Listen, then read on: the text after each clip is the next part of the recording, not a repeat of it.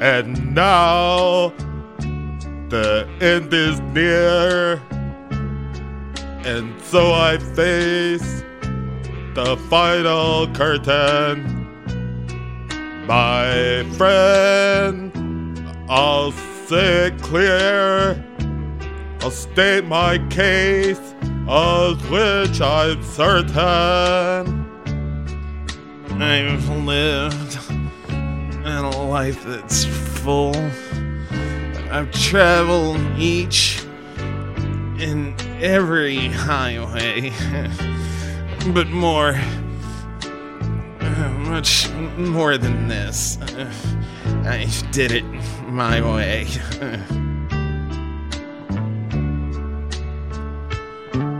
Regrets Leo Stein have few. Then again, too few Leo Stein mention. Leo Stein did what Leo Stein had to do. Leo Stein saw it through without exemption. My plan? Each charted course, each careful step along the byway, and more, much more than this, I did it my way. Yes, there were times I'm sure you knew when I bit off way more than I could chew. But through it all, when there was doubt, I ate it up and spit it out. I faced it all, and I stood tall and did it my way. I've loved, I've laughed and cried, I've had my fill, my share of losing, and now, as tears subside, I find it all so amusing, Coop.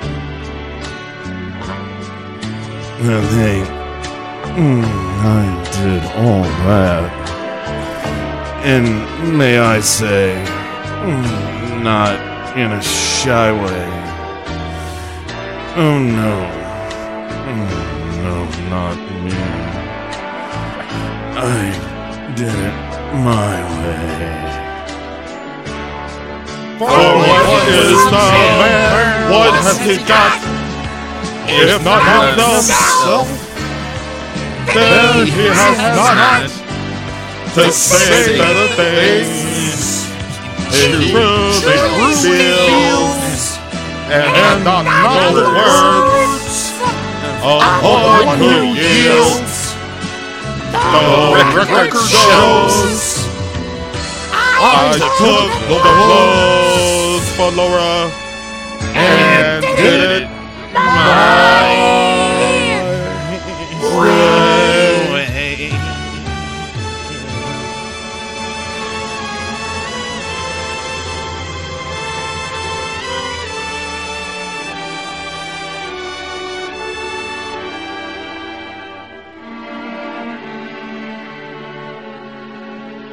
Yes, it was our way.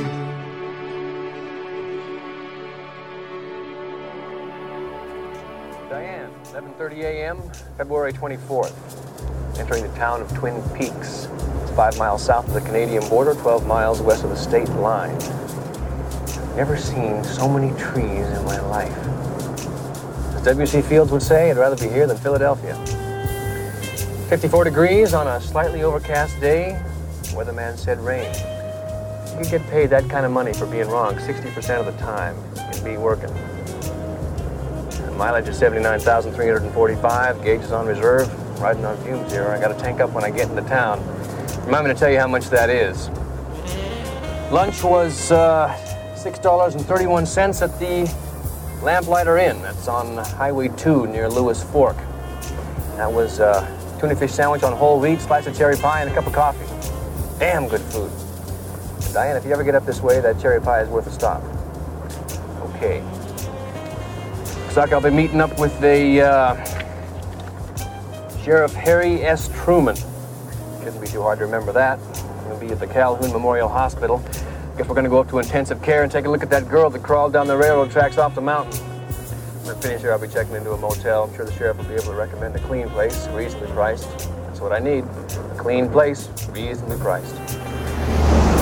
Oh, Diane, I almost forgot. Got to find out what kind of trees these are. They're really something. Drop it. Duncan and both come correct. Hi, everyone. Welcome back to the final episode, the ultimate, the nadir of our podcasting journey through Twin Peaks. Duncan and Bo go to Twin Peaksies. Obviously, not the end of Duncan and Bo come correct. We got X-Files right around the corner, but this is it. This is all the Twin Peaks. With me, as always, my compatriot, my dear friend, my partner in criminal investigation for this series, Duncan McLeish. Sir, how are you? How are you excited here to be standing at the precipice of all of this being over with? What I'm most looking forward to, being the excited person I am and the lover of all things David Lynch, I'm looking forward to 2 episodes that answer every single question that I've had throughout this full year investigating Twin Peaks. And Bo, I have a lot of questions. So many questions. Pages and pages of questions. And I know that David Lynch is not the sort of guy who will leave any questions unanswered.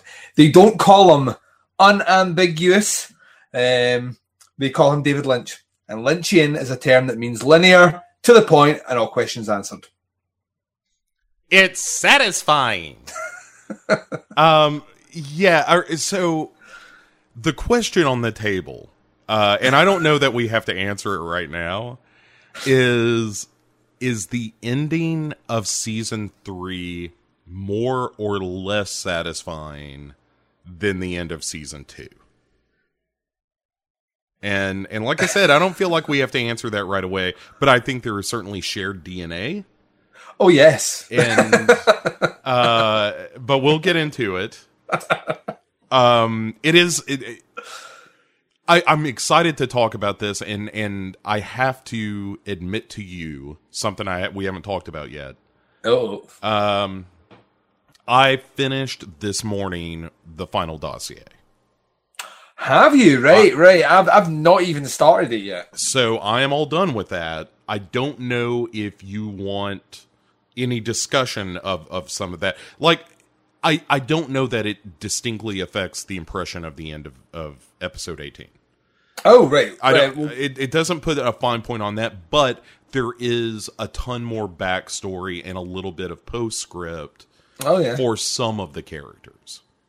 That's cool. What I would say is I'm still keen that we take an hour at some point and discuss that. My intentions are to...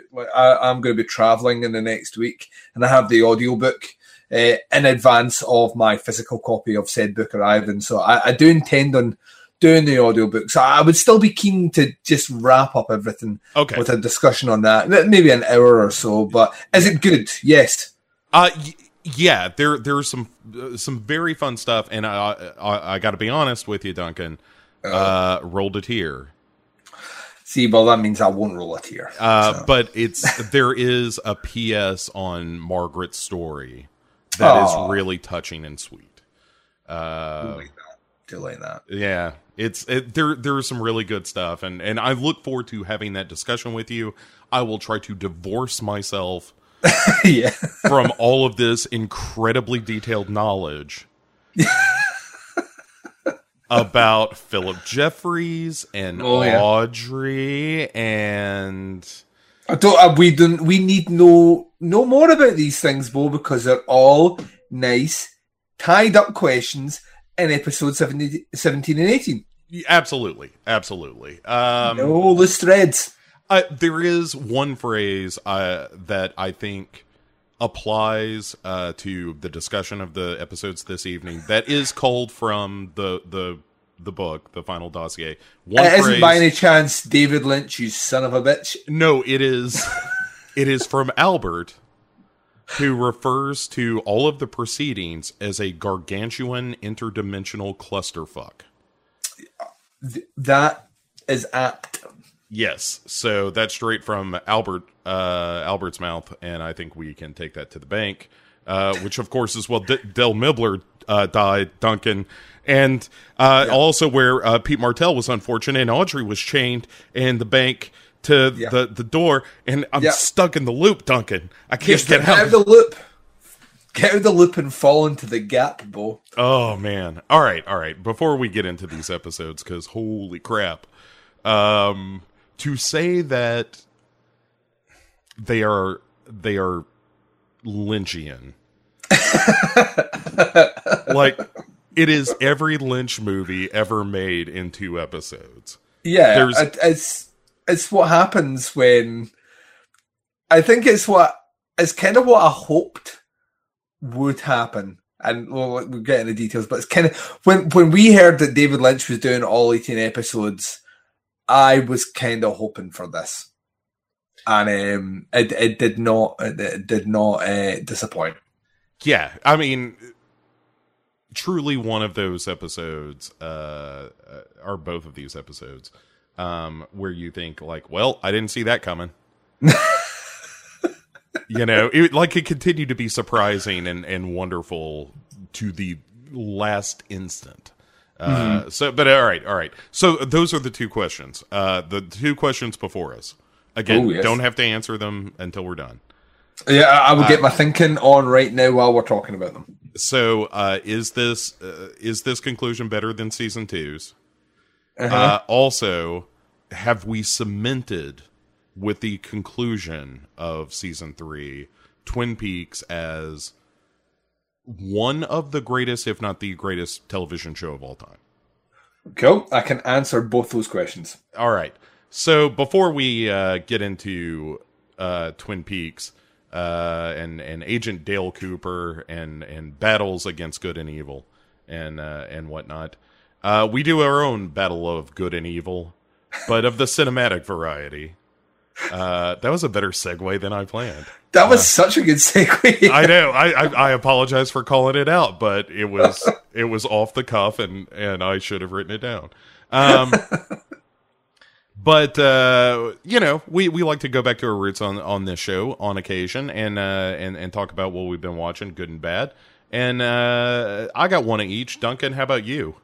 I've got one good. I have been fortunate enough in the last week since we recorded, I have seen none bad. Wow. All right. Yeah.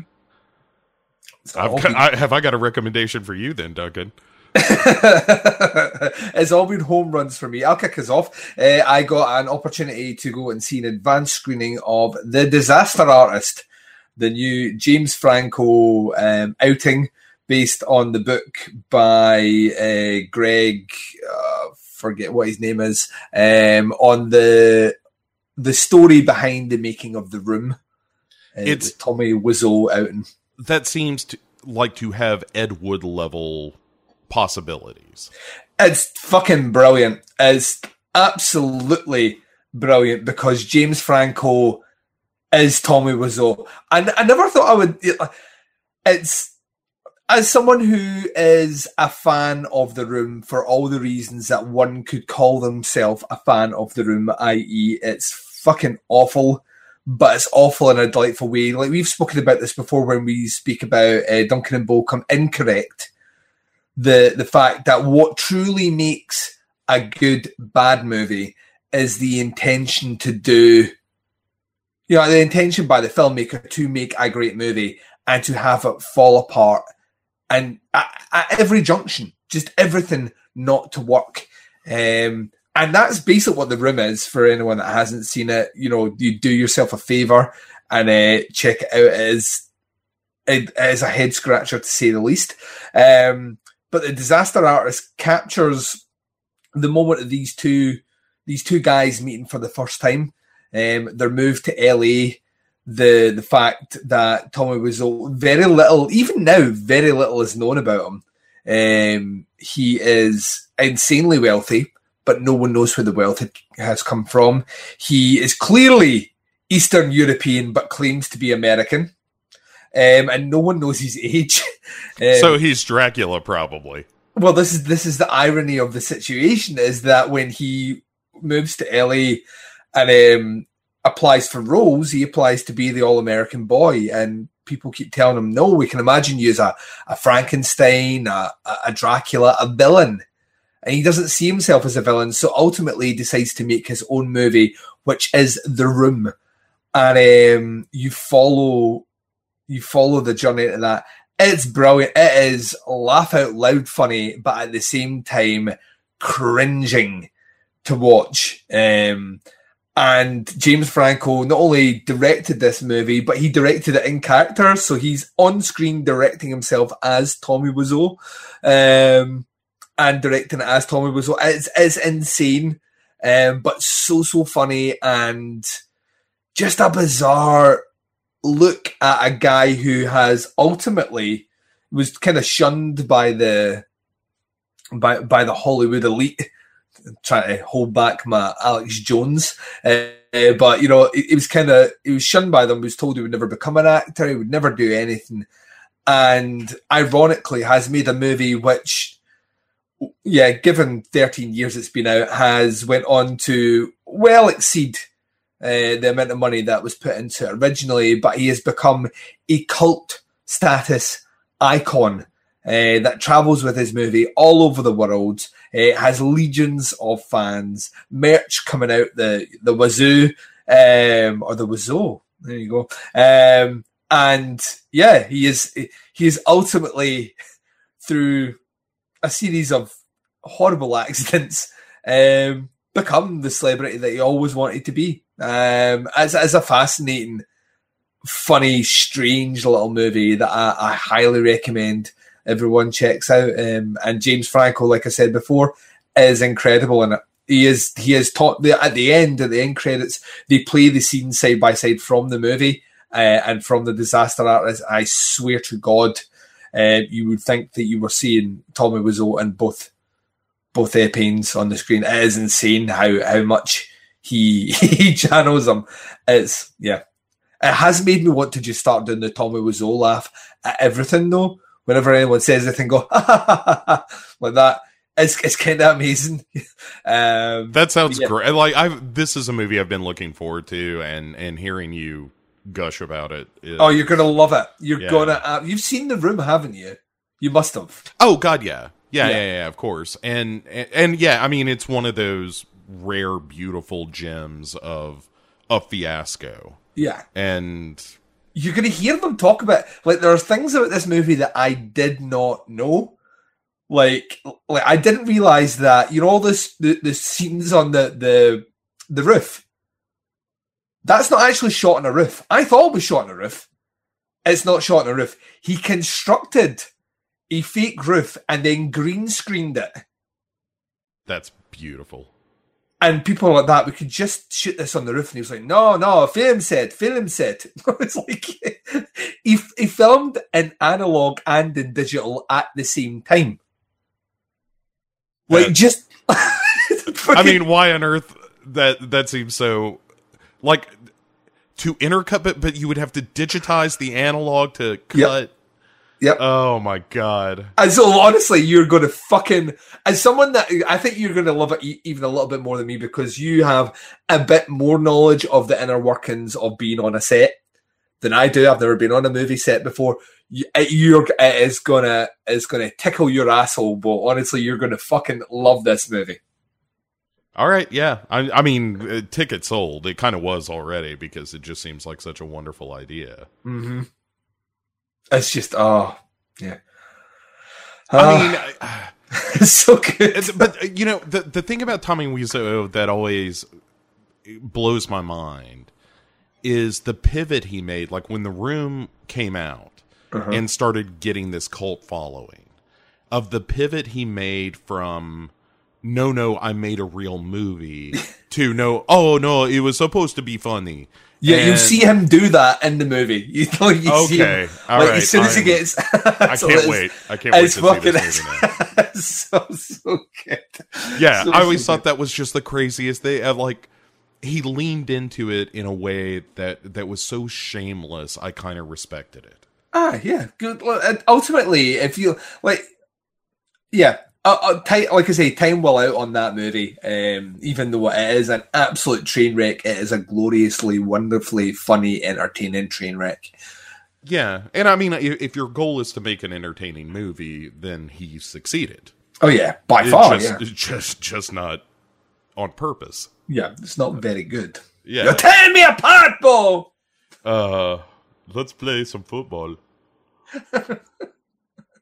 Oh man, yeah, that movie is something else. At some point, we may talk about that in more depth. It has to be done.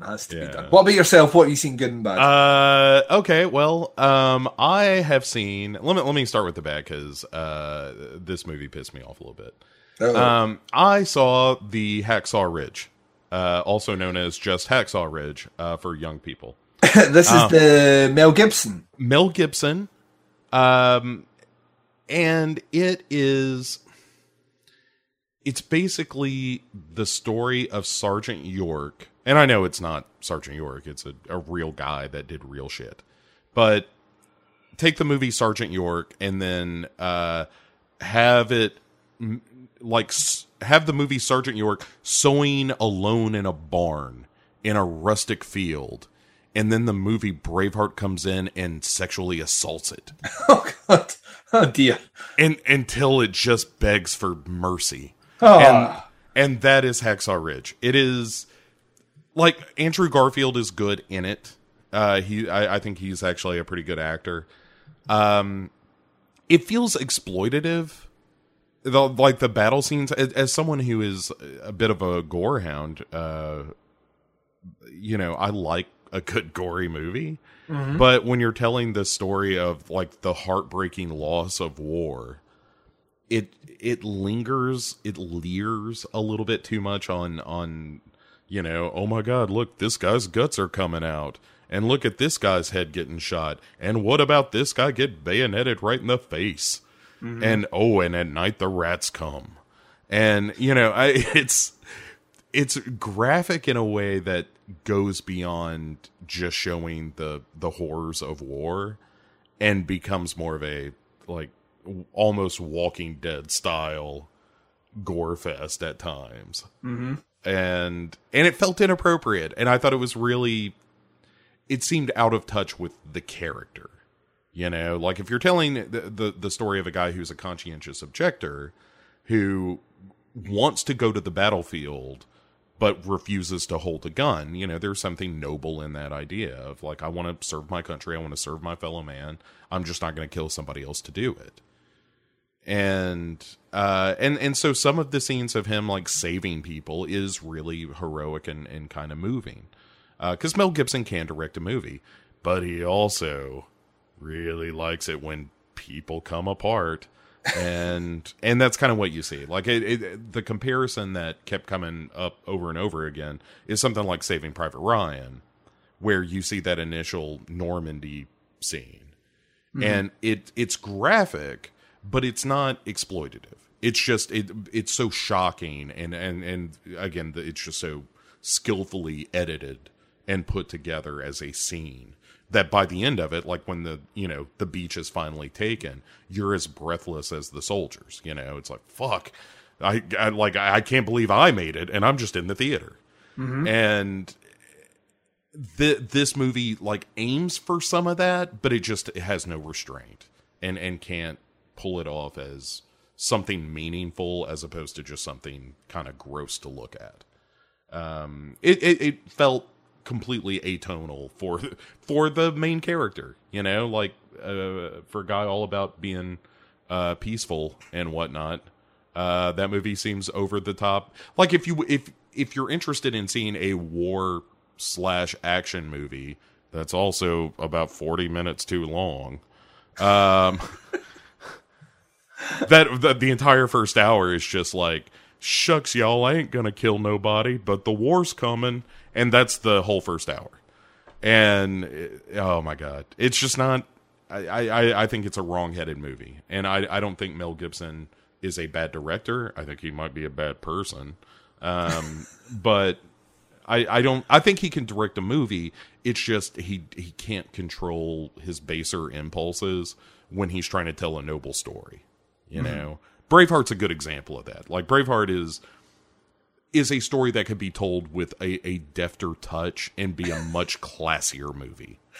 Yeah, but I'm not a big fan of Braveheart at all. We've spoken about this. Sure, and I'm not trying to win you over. Trust me, I am in the minority in Scotland. Like, that is a movie that is beloved in Scotland, just in general. I don't like it because I've studied the history when I was younger, and it didn't make any sense. Like, characters in that were like babies. Like the princess that William Wallace apparently falls in love with was a baby when William Wallace was around. So it was a different time, Duncan. It was a different time, but yeah, there's. I mean, it's accurate to a certain point. Mel Gibson just obviously was very romanticized by the idea of William Wallace, and aren't we all, Bo? But yeah, I think, all his movies tend to.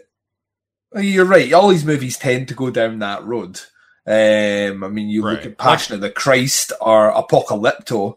Apocalypto was the one that came to mind a lot while I was watching Not Sergeant York. Yeah. And like the graphic nature of that film, which felt more appropriate in that movie, to be fair. Yeah. And it's the same level of graphic violence, but about a peaceful guy instead of, a young warrior finding his place. I think Apocalypto is a pretty good movie. To be honest with you, I don't think, even though I dislike them, I don't think he's made a bad movie. I think, like you say, I think he's a good director. I just think he likes violence. I think he likes extreme violence in his movies, which is fine to an extent, but not, like you say, when you're telling the story of a conscientious objector. There's maybe times to do something else. You know what I mean? Right. Perhaps a different discussion. Yeah, should be made within the context of the film. Like if you saw some of that stuff just in the background, as opposed to look at this, which is how it felt. Get that camera in there. It was a lot of that, and I think if you did it in a slightly subtler way, that could be like an Oscar-worthy movie. I don't know. Anyway, that's the bad one. So don't see Hacksaw Ridge unless you just want to see a bunch of people blow up. And also rats eat them. That really does happen in the movie. That was the point where I was like, really? I'm sure that happened, but like the first shot I was like, ew, and the second shot I was like, you're just showing this now. Anyway. All right. What was the good one? Oh, yeah. So I watched this just last night, and you commented on this because I mentioned it on the Facebook, but I watched The Villainess last night, which is a South Korean kind of revenge action film in the style of An Old Boy, and the movie certainly knows its reference points. Yeah, it kind of reminded me of, like, I can never remember the name of the movie, and I hate myself for not being able to remember it now. What's the one with, is it Jane Fonda? Is it Jane Fonda? Is it Jane Fonda? You keep talking and I will find out. All right. Note number one. I don't know what the fuck you're talking about. Note number Fonda. I'm probably not. But anyway, so it's the story of a woman who grew up hard, Duncan. She grows up bad and falls in with like professional assassins and is trained all her life. And her husband ends up getting killed because of this drug deal thing. And also there's the thing with her father. And then she just, like, the first 10 minutes is her avenging her husband by rolling up into a building and just killing every last motherfucker in there. It is so good. The opening 10 minutes and the closing 20 minutes of this movie are worth the price of admission. But so anyway, she gets caught and kind of after killing all these fools, gets caught by another organization that's like, hey, we can use you. You're going to come work for us now, with the understanding that she can have both the baby that is in her from her husband, who is now dead, presumably. Spoilers. I mean, it's a South Korean action movie. Oh my God, he's not dead. So anyway, but yes, she's having a baby, and she promises 10 years of service to this organization, and then she can walk away. And meanwhile, her handler, who's kind of in love with her, but he's a secret handler, is her neighbor when she's out in the world. Anyway, a bunch of stuff happens. It's basically an action movie. And on that level, there are 3 sequences in that film that are tremendous action sequences. Yeah. And I think that some of those action scenes are shot in a way that I don't know if I've ever seen quite like that. Yeah.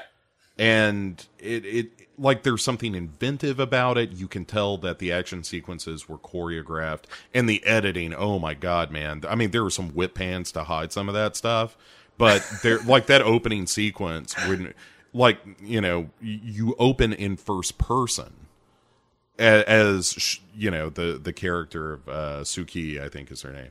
Mm-hmm. Is just rolling through this apartment building, much like the scene in Old Boy, which they, again, clearly are referencing, but only this time you're doing that scene from first person. And just murdering people. Oh yeah, it's hyper violent in all the best possible ways. The reason it came to my attention is Arrow Video acquired the rights to release it in the UK, so I got the Blu-ray right on its release date, and watched it when I was off sick. This is a movie I followed up right after The Lure. I watched The Lure and then right into The Villainess. Oh, and that's a nice one too. My brain was fucked. What was happening? But yeah, absolutely loved it. I am struggling to find the name of this movie. I now know the name of the actress, though.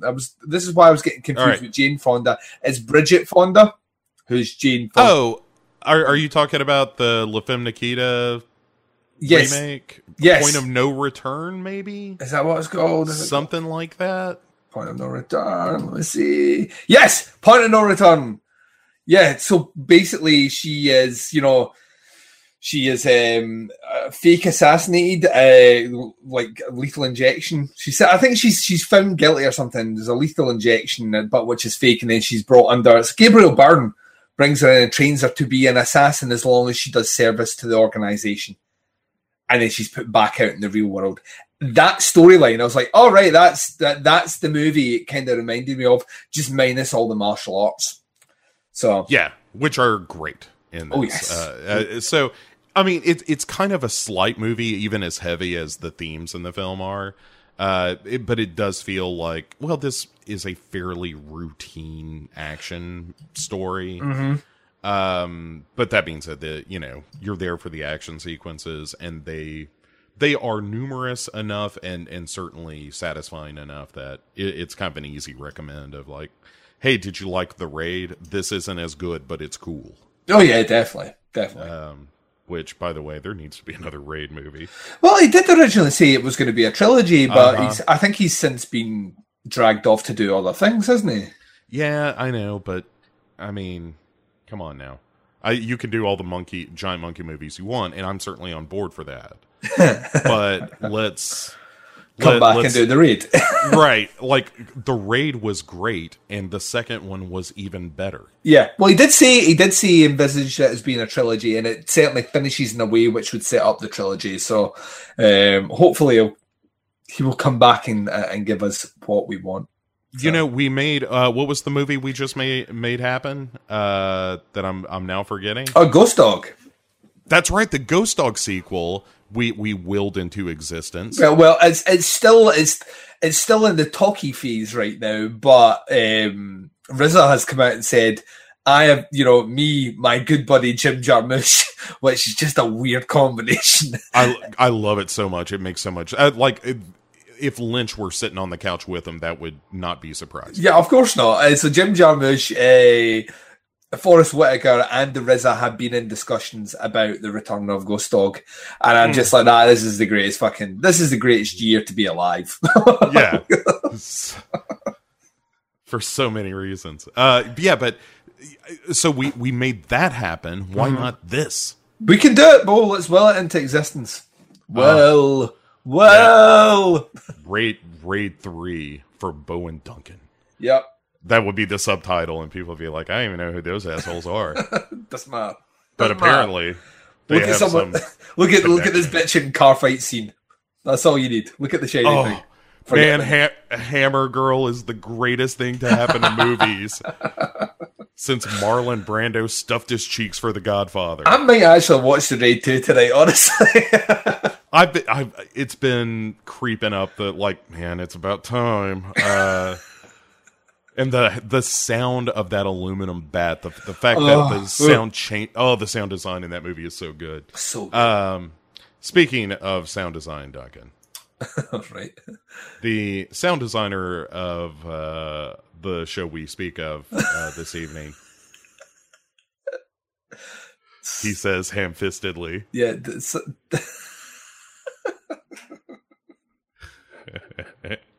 Is none other than David Lynch, who also, just to say it one last time, directed and co-wrote this episode along with Mark Frost. All 18 hours of Lynch. He doesn't do a movie for the best part of a decade and then gives you 18 hours of TV. I mean, this show, Duncan, we are going places. We are going places, matter of fact. Are we ever? And the conversation here is going to be weighted in that we're going to spend quite a bit of time talking about the ins and outs of episode 17. Episode 18 has maybe seemingly less action points to discuss, but that doesn't mean there is less things to discuss. There's gonna be a heavy dose of interpretation to go along with this as we spin our crazy Black Lodge theories around, because we are just chock-a-block with BLS in these episodes. So, all right, so episode 17, the penultimate episode of Twin Peaks, The Returnsies, begins with Gordon Cole in the hotel room along with Albert, where Diane has just been shot and then whooshed away. Yeah. To the Black Lodge, where we discover she was, of course, manufactured, and she is a Tulpa, just like Doppelcooper, only without the, Bob. Without the gnarly Bob. Yeah, without gnarly Bob. For some reason, I'm now thinking if we shove a Martin on after the word gnarly Bob, he could be a country singer. Well, also, gnarly Bob is a great snack for hiking. It's a mixture of beef jerky pieces and Skittles. Grab the gnarly Bob, Dad would say. We're hiking up the mountain.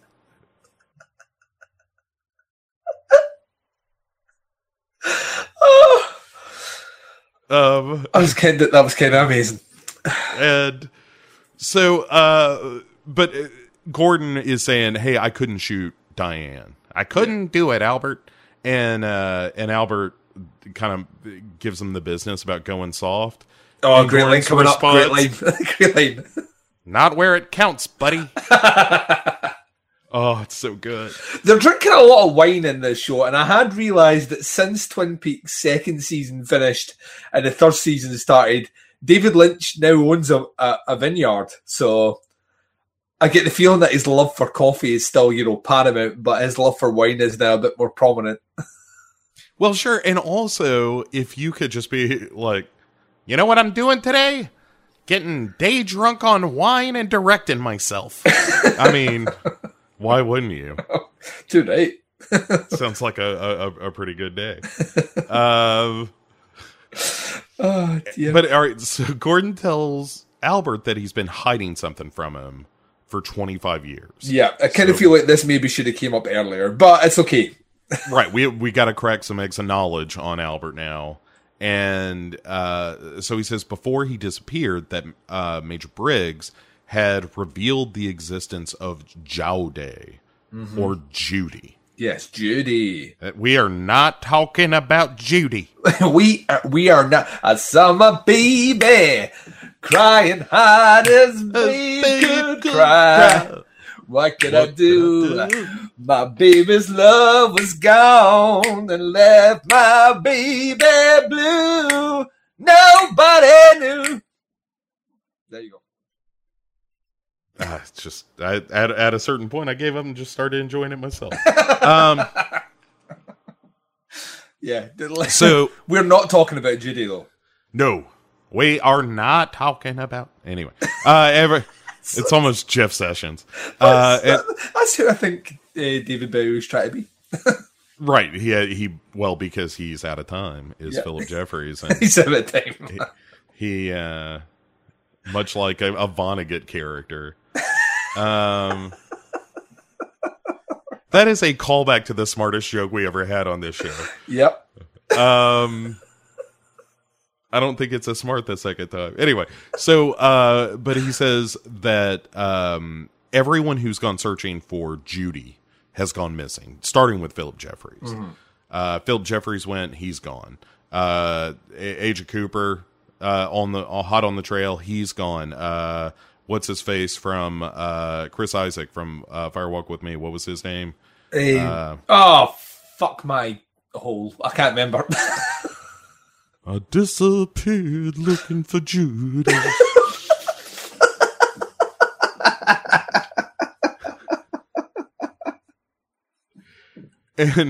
But anyway, he went missing too.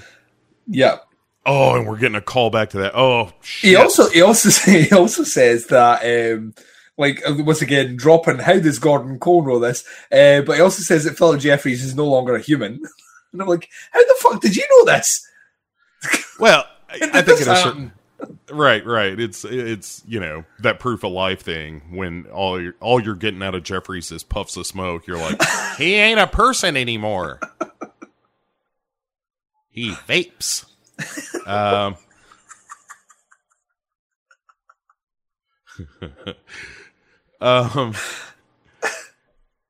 so Ray had sent a message that indicated that Doppelcooper was looking for coordinates from Major Briggs. And that the message that he got from Cooper was that he had a plan to kill two birds with one stone.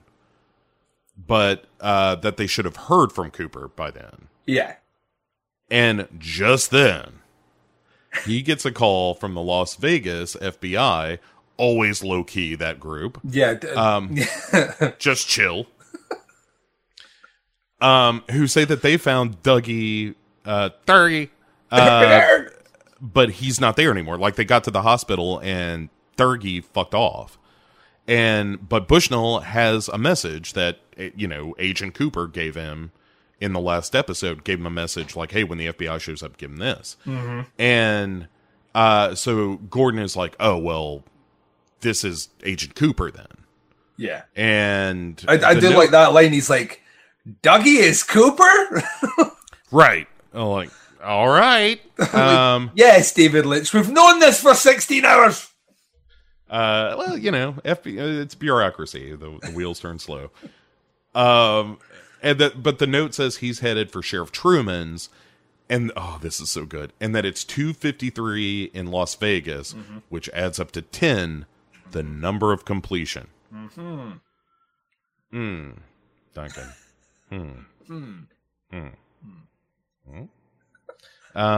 Tammy then gets the lowdown on the attempts on Dougie's life and the electrocution and how he's associated. I like that. He's like, he stuck a fork into an electric socket. Rosendahl goes, yeah, that's even weird for Coop. Right. Oh, so good. But yeah, like all the shit he's been down with, the Mitchums, like all that comes up, and then it's like, well, let's go to Twin Peaks and time to end the show.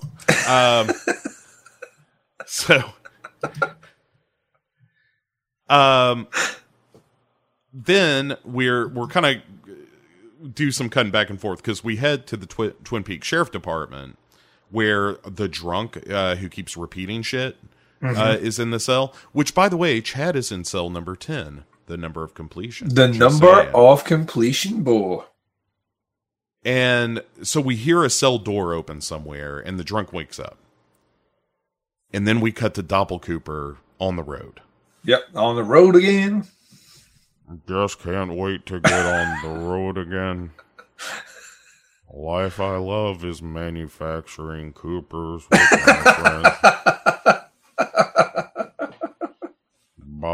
Cooper can't wait to get on the road again. Cooper. Hi, pleasure to meet you. My name is Cooper. Do you wish to arm wrestle? Yeah, that seemed like a really important part of the story. I now have acquired a gang, and yes, we will be bringing it up later. Or we won't be bringing it up later in the show. Right, David says we're not bringing it up later in the show. Continue. I don't want to be your boss. So, all right, so we cut to Naito back in the cell, and she's making high-pitched baby monkey sounds. Yeah, Bo is happy. I was like, oh, I'm with you. Oh, you betcha. But all right, so her going, all nutty in the cell wakes up James and Freddie, and and Freddie's like, "What's all this then?" And what? I say, keep it down. And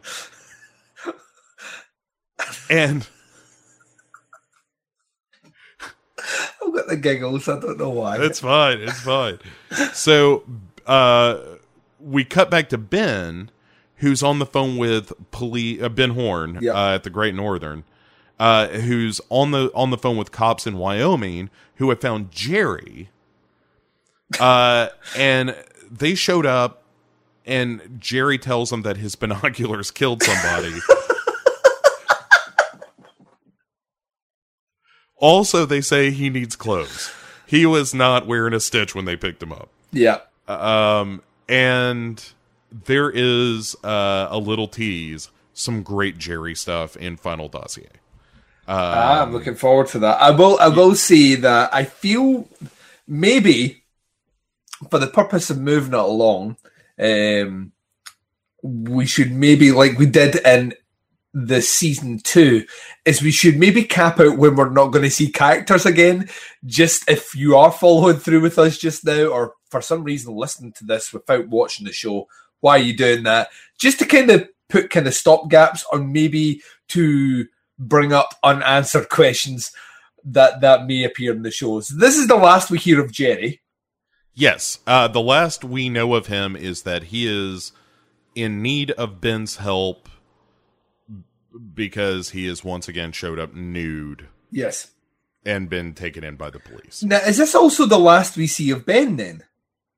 I can't remember seeing him again after this. Yeah, I think that's it. Which means that we don't see Ashley Judd again. Nope, we don't. Her and her husband and all that stuff. Who knows? It's just shit that happened in Twin Peaks. David Lynch, you're fucking awesome. I love you so much. Right. Well, but I mean, that is the tacit agreement between Lynch and his audience. Yes. Is like, some of this stuff ain't going to pay off, but it's there for texture or mood or whatever. Like, these things go on regardless. And maybe they don't, both. So. Yeah, right. Well, and it doesn't go on forever. Like, we had, a couple of scenes revolving around her relationship with her husband over the course of 18 hours. And it's just a peek into the, again, scratching the veneer of small town life to see what's lurking under the surface there. So yeah, there's definitely some goodbyes being said here in a way that doesn't necessarily close the door on their story. but kind of okay. Like, I don't need to necessarily see Ben and Ashley Judd hook up. Like I see, okay, I like. But by this point, I think we're if you've made it through 2 seasons of Twin Peaks, 1 movie, and 16 and a bit hours now of Twin Peaks season 3, if you're hung up on this, then we can't help you. Right, but that's the story of season 2 as well. Like, there were story threads from season 2, namely like something like Audrey, that are addressed in this season, but not in a way that's. Oh, don't even get me started on that. We'll get there. Don't even get me started on that, Paul. We'll recap all that. All right. So back to daylight. Doppel Cooper is pulling his truck over in the woods. Yeah, he's got some coordinates, and he's going to use a little bit of that magic that we love, Bo, to transport himself somewhere. Yeah, this is what was it, the Jackrabbit's Palace or whatever it was? Yeah, that Bobby Briggs had led us to. Yes, and also that, more importantly, possibly Major Briggs was certainly aware of the value of that spot. So these are the coordinates, and we get some crackling electricity, and then a tree grows up from like the murky pool that you may recall from the end of season 2. Yes. And then a vortex appears overhead, and Doppel Cooper fucks off into another dimension. Yeah, this room's interesting. This feels like he is getting a sneak into the White Lodge. This is what I thought as well. So it seems like not only does the Black Lodge have different ways in which you can enter, but the White Lodge also have different ways in which you can enter it. And he sneaks in, and we have a giant black and white room with this gold horn shape in the top, which we've seen many times now. The giant is in the horizontal floaty position, basically with the giant screen behind him playing a scene of Somewhere, which will become more important soon. And we have Major Briggs's giant floating head. Right. So his head is hanging out with the firemen in what is presumably the White Lodge. Yes. Again, we're making suppositions. None of this is explicitly spelled out, because but it seems like, yes, Doppel Cooper finds his way into there, and once they realize he's there, he's kind of quickly expelled. Well, yeah, because you see his face trapped in a box which has bars on it. Right, and that does happen in this show. It's so good. And then a door creaks open, and we see Naito waking up in fear. Yes, and then suddenly Doppel Cooper is on the road just outside the Twin Peaks Sheriff's Department. Yep. So basically he gets spit out of the White Lodge to the Twin Peaks Sheriff Department. And one can presume from here, Duncan, as we're continuing to speculate, because what else can you do? Yeah. I feel like the White Lodge spit him here because it was like, okay, well, this is where we've assembled our team. Yeah, like our crack group of White Lodge pro good guy group. Yeah, is all coming here. Yeah, it seems like maybe the White Lodge had this intricate plan which involved certain times, certain places, and putting him there at the exact moment that everything is about to go down. I think it's no accident, Bo. Right, and oh god, when we get in, all right, it's on the next episode, but if we get into the twisty and turny ways that maybe the White Lodge is trying to make the world a better place, but can't quite get it right. Yeah. So anyway, Naito's freaking out. Andy sees Doppel Cooper in the parking lot, And Doppelcooper sees him, and and he's got the slick back hair and the leather jacket and whatnot, and he just goes, "Hello, Andy," and he's like, "Agent Cooper," and so meanwhile, while that's happening up top, down in the jail cells, Chad. Oh, fuck you, Chad. Oh, fuck you so much, Chad. He has a secret key for the cells in the heel of his boot, and so while that's going on, then we cut back to Andy, who's like, "Hey, Doppelcooper, come on in," and then Andy has like a flash of him and Lucy in the sheriff's station, kind of looking panicked and running around. Yeah, and it like bad portents. Like Andy's got that Forrest Gump magic where you can kind of sense evil. Yes, because his other faculties are diminished. And was Forrest Gump magic? Maybe a little bit, kind of. Mama always said I'd know the touch of the devil. Mama always said I'd be driven out of town on the rails for practicing the Dark Lord's magic. But I mean, he met all those famous people, and I guess maybe the point of the movie is that that's kind of fate and luck and whatnot, but also maybe magic. Yeah, I don't know. We'll look into it. We'll do another show about that. Yeah, 18 hours. 18 hours exploring is Forrest Gump magic. Where were we? Oh, yeah. Okay, so Chad is letting himself out of the cell. Mm-hmm. And then we get Doppelcooper, Andy, and Frank. Like, he's led into Frank's office. Doppelcooper is. And Andy's like, "Agent Cooper, this is Sheriff Truman." And Frank is giving him, at first, kind of giving him the eye. Like, I don't know about this guy. Yeah. And we know something's up. Like, we, of course, know it's Doppelcooper. But also, he is offered coffee and turns it down. Yeah. And that ain't... Ooh. Cardinal sin. Yep, that is not Cooper you got on your hands there. That is something else. And then we come back to Chad, who has let himself out of his cell and is now loading a gun from his locker. Mm-hmm. And Andy has another one of his fugue states where he's just, "Oh," and very important, and then fucks off. Yeah, he says that to Lucy. Stressing that is very important, and then makes his way down to the cells.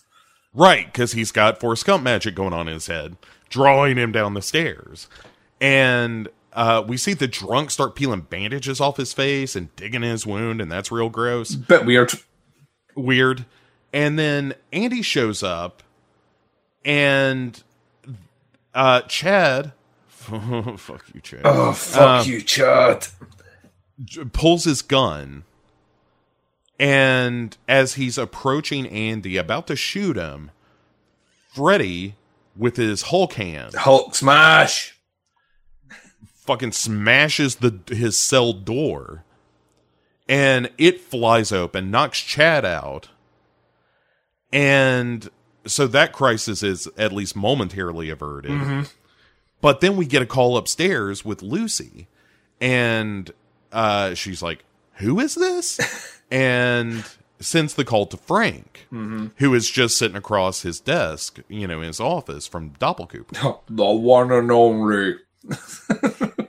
Go ahead, take the call. And so he does. Put the bunny down.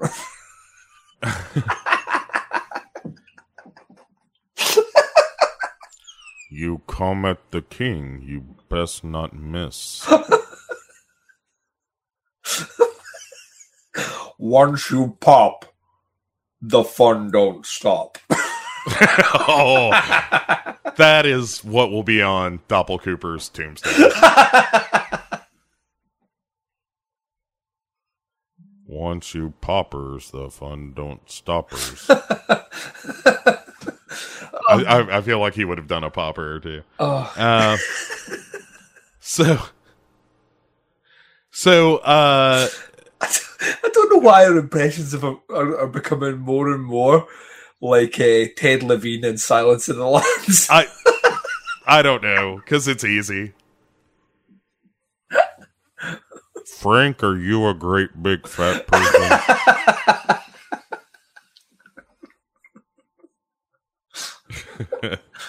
Precious. Put the fucking tulpa in a basket. Top in the basket. Oh, yes. My life is now complete. Always comes back to Silence of the Lambs. We've said it before. It's one of the greatest movies ever. It's the linchpin for the show for some reason. Our unofficial mascot. Yeah. Taffin jet nipples, doesn't it, ma'am?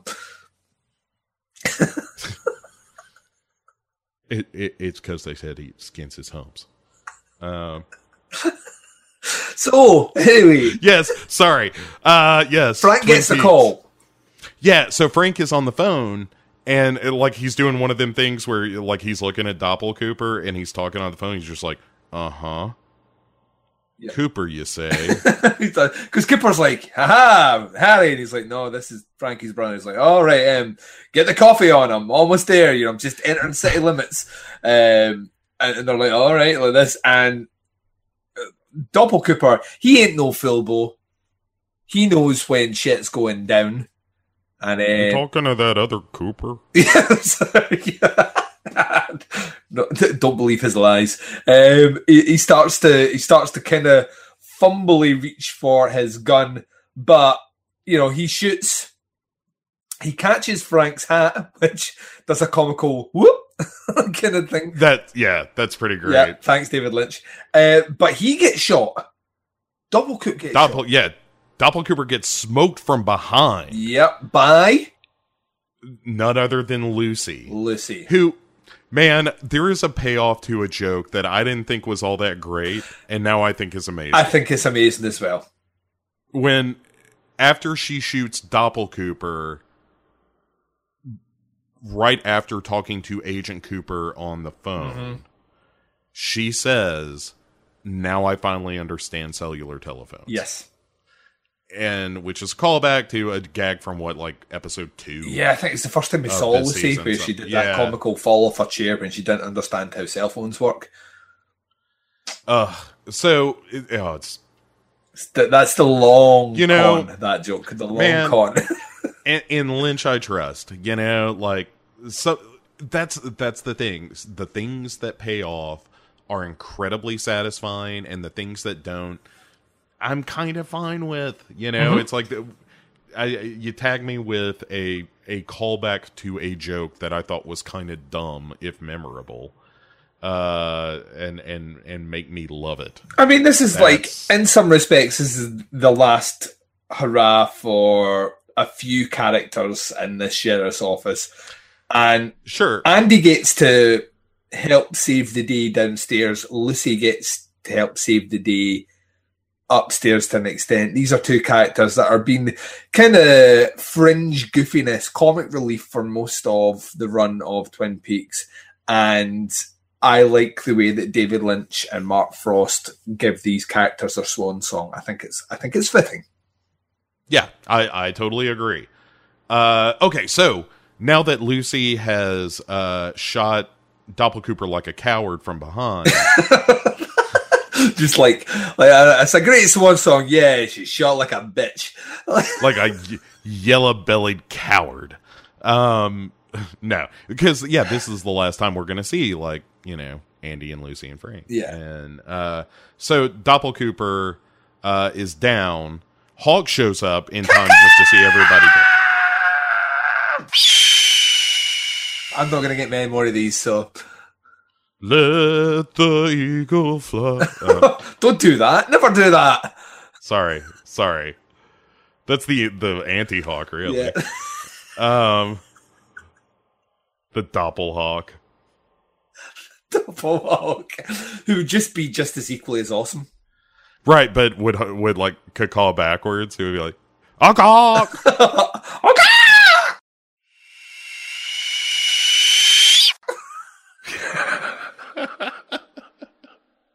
You're not going to have to reverse that sounder. I know. Yeah, that's what I was just thinking. Like, oh, I wonder. I think I could do that.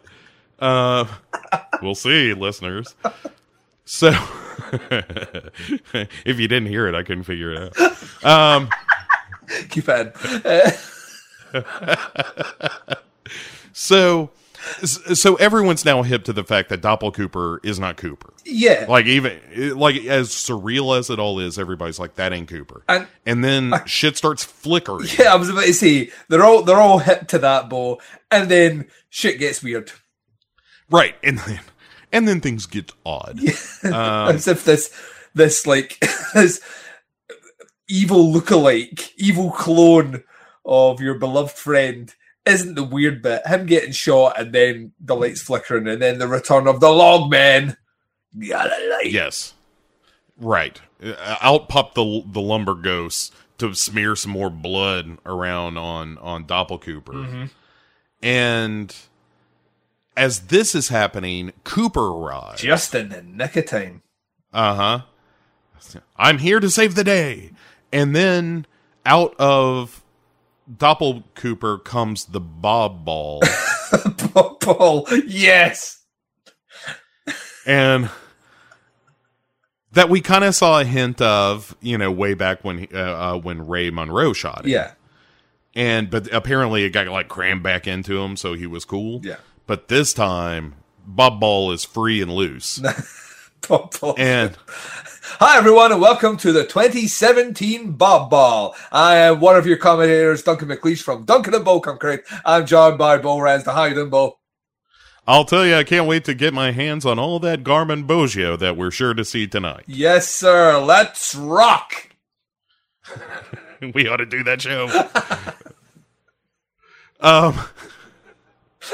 It was amazing. So, the Bob Ball Hadoukens around the room. Dude, he's Hadouken. it was flying to the place with him doing these.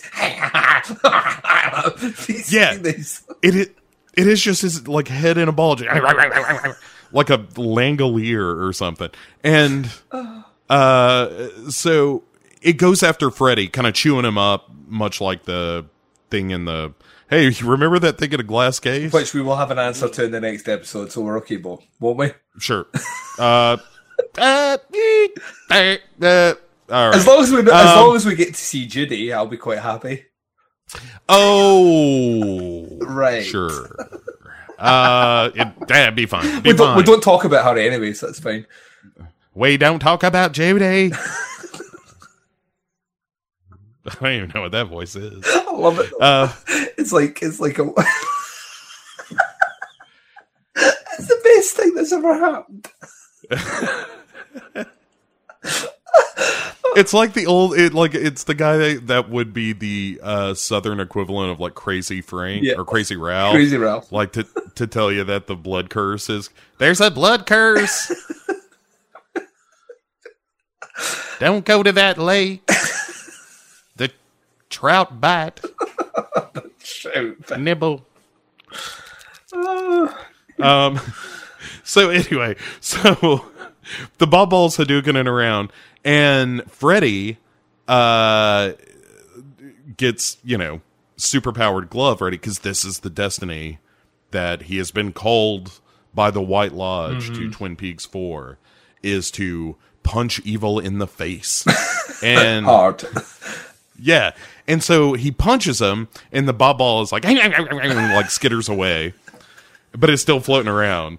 And then the second punch that he gives, because the thing's swooping around him, and Freddy punches the Bob Ball, and then a column of fire shoots up, but the ball floats out of that.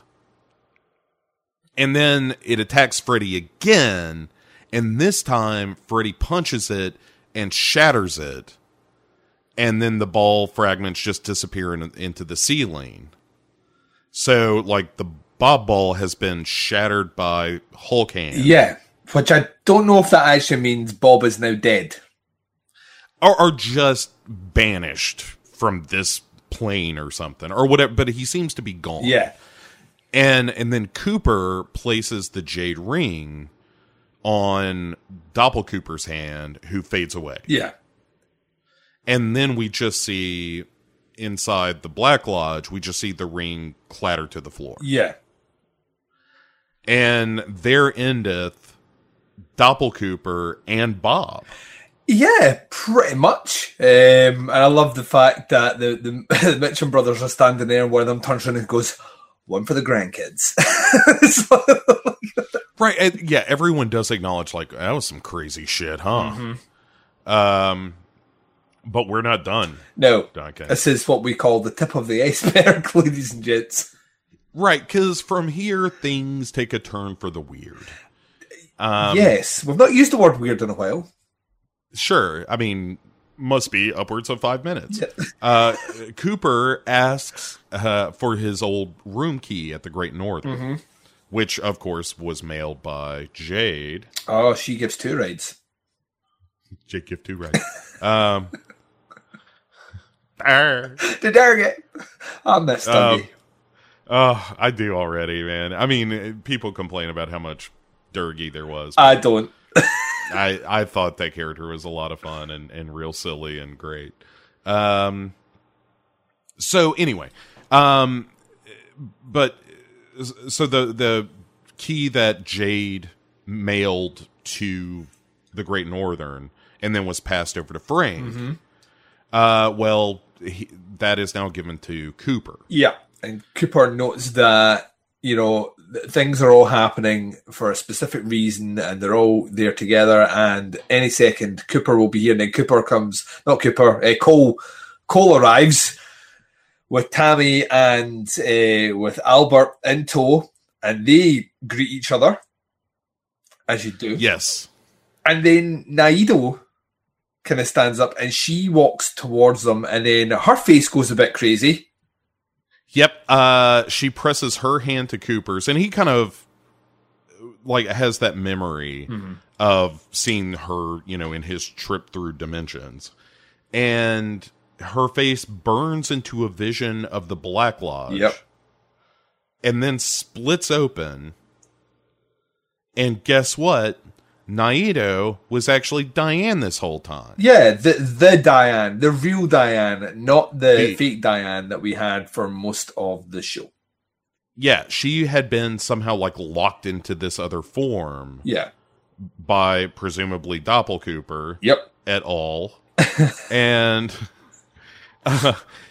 And then, you know, while her manufactured Tulpa was roaming around doing bad shit. Yeah. Yeah. So, and Cooper, once he's standing in front of Diane, they kiss.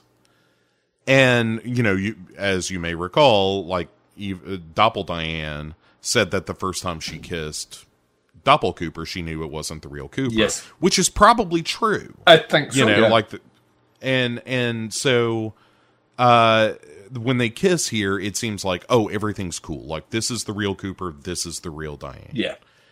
And he asks if she remembers everything, and she says yes. And we also notice that the clock is stuck at 2:53. Yes. The time of completion. the time of completion. And meanwhile, let's wrap her up. Yeah, if the show ended here, then we would be not as rich as we are now with all the crazy that's about to come. Because while all this is happening, Cooper's face is superimposed. Yes. All over this. And Diane also says that this is a dream. Yes. We live inside a dream. Yeah, which, once again, yeah, okay. And then he just looks at everybody in the room, and Agent Cooper says, I hope I see all of you again. Yep.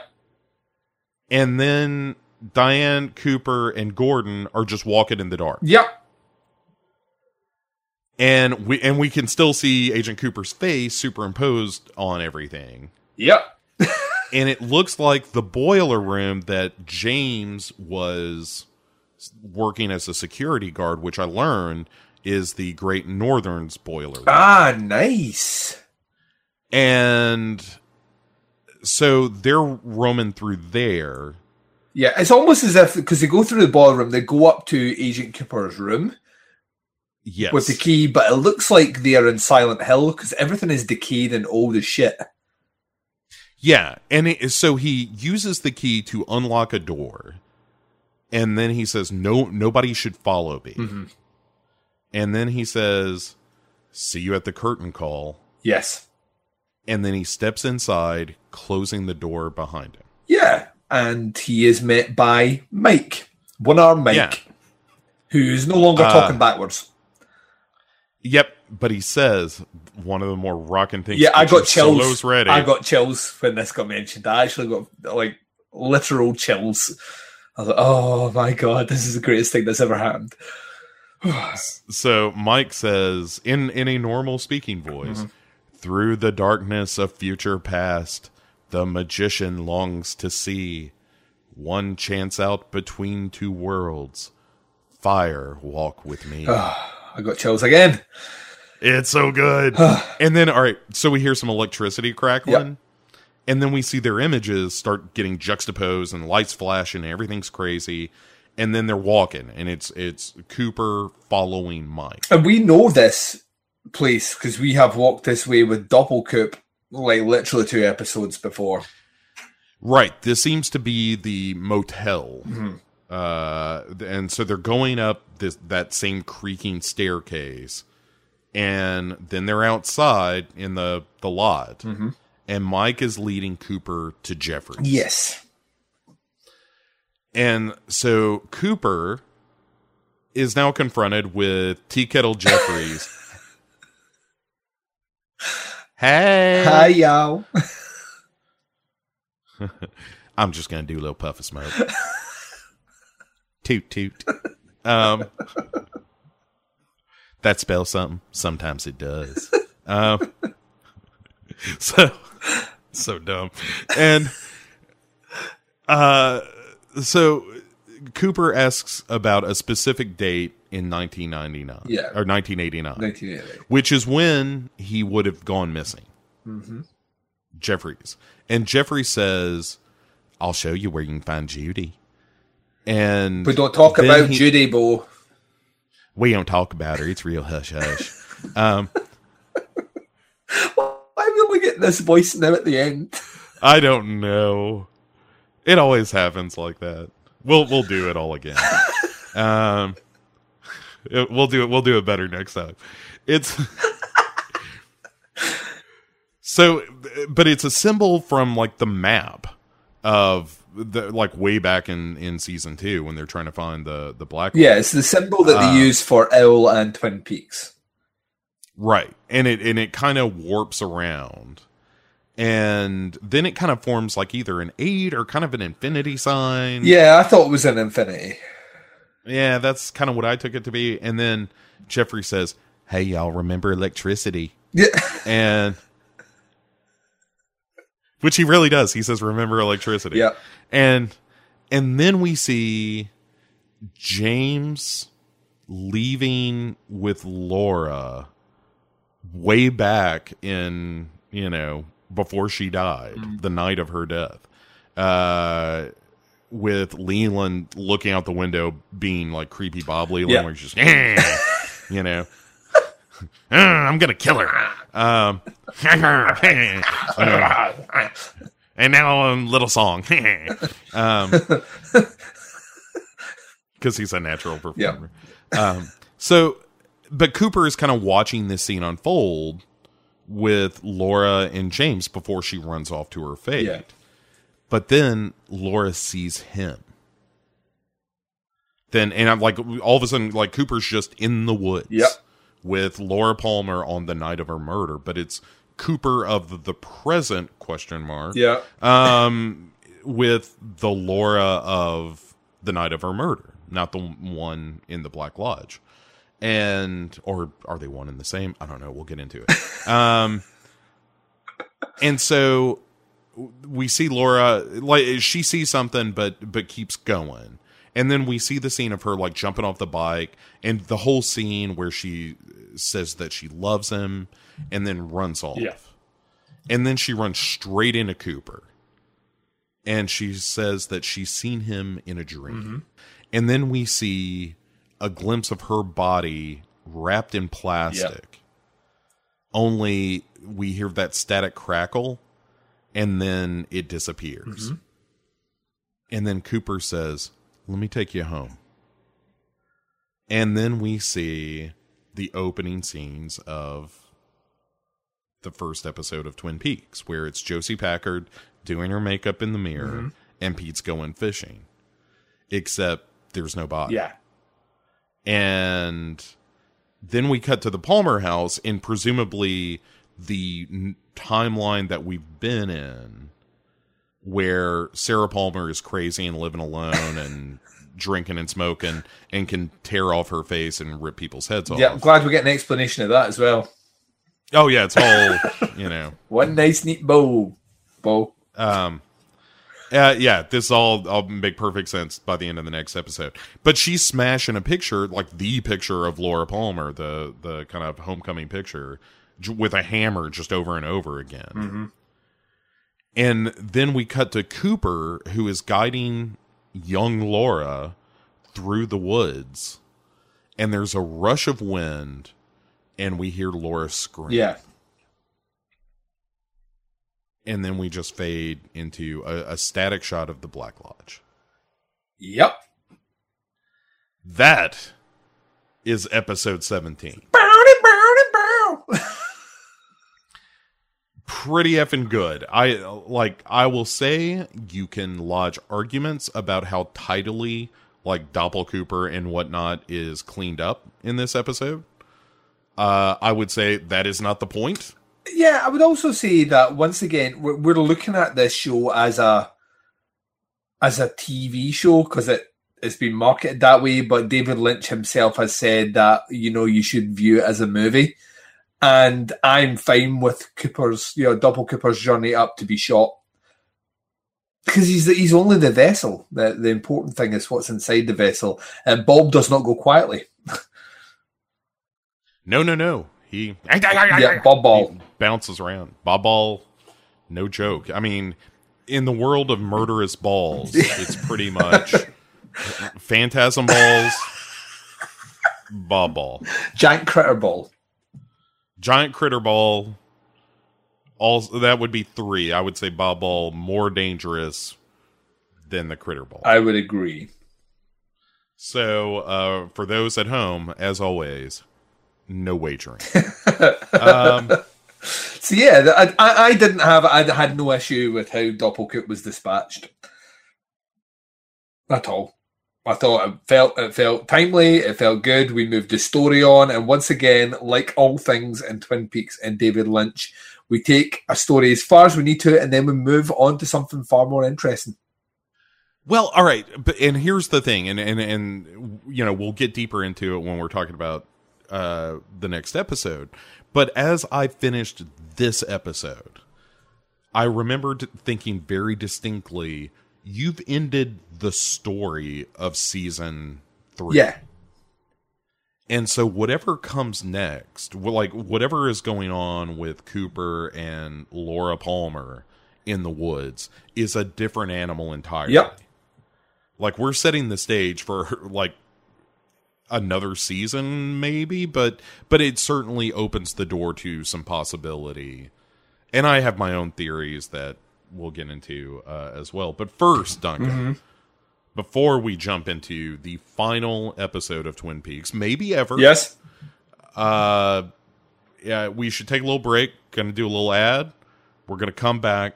We're gonna finish our journey through all of Twin Peaks. Every last damn episode wraps up right after this break.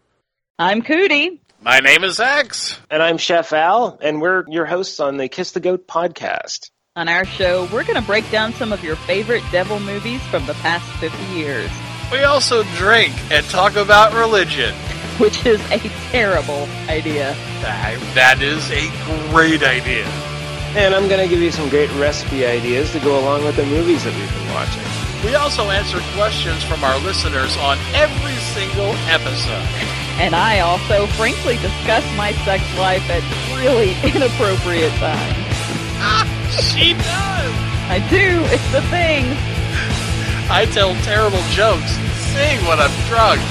And I haven't been paid yet. They said they would pay me, and they, Kiss the Goat, exclusively on the Legion Network of podcasts. Seriously, can I get some money? God, just do the job, Al. Duncan, the very last episode of Twin Peaks we have to cover opens on Doppelcooper on fire in the waiting room, which is the most guitar solo shit that has happened yet on this show. It evokes so many memories of previous penalties in the Black Room. I do remember our good buddy from season 2, the villain. What was his name again? Wyndham Earl. Wyndham Earl got kind of scorched a little bit by lightning. The Black Lodge, it knows how to pay out penalties for those that transgress. Yeah, oh, it's so good. It's just, I won't let you down. Freedom goes up like the jacket, is my point. So after he zips away, and here's where I get to gloat a little bit. Oh, Duncan. gloat away, sir. So Mike takes the seed from that tulpa and then feeds it the hair that Agent Cooper, well, he kind of puts the seed on top of the hair, and the seed just goes and eats it. And then Mike says, electricity. And bada bing, bada boom, new Dougie. There is a new Dougie, and that new Dougie is on his way home to Sonny Jim and little Janie. Yeah, so, I mean, that's the thing. Like, new Dougie, is he a Dougie? Maybe. But he returns. Like, the evidence initially seems to suggest, hey, maybe he's a little bit better. Yeah. He certainly looks better. He's not like as schlubby as other Dougie was. And when they throw open the door and there he stands, and Janie E and Sonny Jim hug him, and this is the last time we'll see them, Dougie says, home. Yeah. And it's really sweet. It's like, yeah, that, Agent Cooper looking out for Janie and Sonny Jim, like, hey, I can't be there because I got space-time continuum shit to do. But have a Dougie on me. And you can have a Dougie, and you get a Dougie, and you get a Dougie, and you get a Dougie. Oh, I think I would love a Dougie. Yeah, every house should have a Dougie. Yeah. Hi. Dougie, what's the temperature today? Hot.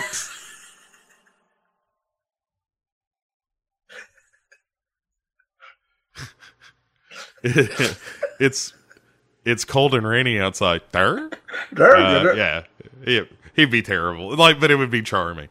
All right, so we say goodbye to Durgie and Sonny Jim and Janie. Yeah, we should also once again underline that we have also said goodbye to Hawk. Kaka! We've said goodbye to Truman, to Andy, to Lucy, to the Mitchums, to their 3 glorious pink-clad outfit. Mandy, Candy, and Sandy. Yeah, we're saying goodbye to them as well. In fact, we're actually at this point saying goodbye to Twin Peaks and goodbye to the world, actually. We're saying goodbye to Earthpole. Yeah, we are saying goodbye to the knowable universe. And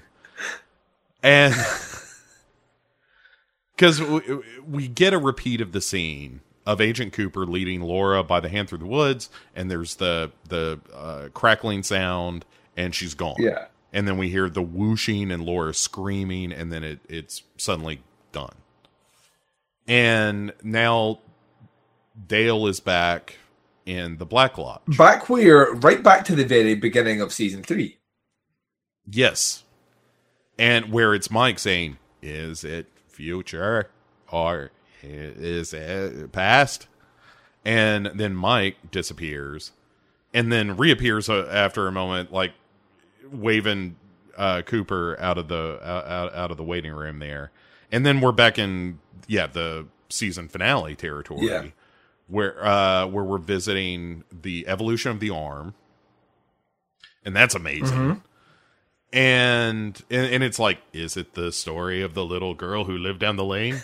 Is it? and so that's kind of the question, right? Is like, okay, is this Laura's story? Is this Laura's dream? Because Diane, well, we'll get to her. But anyway, but is this, that's been the recurring theme of this whole season, is this is all a dream. Yeah. But who is the dreamer? And this seems to be asking the question, is Laura the dreamer of this dream? Is she, in all essence, our protagonist? Is that who we're here to save? So we cut back to Laura whispering something to Agent Cooper. And we get a reaction this time. Like the first time we didn't get a reaction. Right. But he kind of looks like he's moving a little Black Lodge style there, but maybe it's just the way he's moving. And I'm so like deep down the rabbit hole. I'm just like, where are we and which, anyway. So, so he goes into a room where Leland Palmer is, who tells him to find Laura, and again looks remorseful, I think. And then Dale keeps trucking, but then Agent Cooper, it turns out, has some Black Lodge magic of his own now, where he kind of does a thing where he wiggles his hand, and one patch of the curtains flutters, like he's got one of them navigator guides in video games where you hit the button and it's like, oh, go this way. But he's got one of them for the Black Lodge. And he finds a grove of leafless trees where Diane is sitting. Yeah. He exits the curtain call. He exits the curtains. Right. Here is the curtain call, and she asks, is it you? Is it really you? And he says, yes, it's really me, Diane. And then he asks her the same, and she says, yes, it's really me. And then the curtains fade out, and we're back at, like, the ghost wood. Yeah, Glastonbury Grove. Yeah. So we're out of the Black Lodge. Diane and Agent Cooper successfully out of the Black Lodge. Yes. But, Duncan, we haven't saved Laura. We have not saved the person that looks like Laura. Yes. Who is Laura. And who almost certainly is Laura. Yep. But maybe not. Oh, God. Yeah, we've got this rabbit hole to go down as well now. So we follow Cooper and Diane in a car driving away, and in classic Lynch fashion, we get elongated scenes of driving with not a lot of dialogue. Not a lot of dialogue. Yes.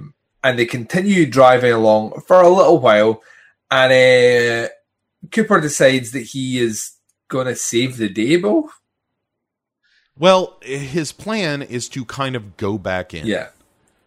And he finds the spot, for exactly 430 miles, where he's got to be at the right spot at the right time, all that stuff.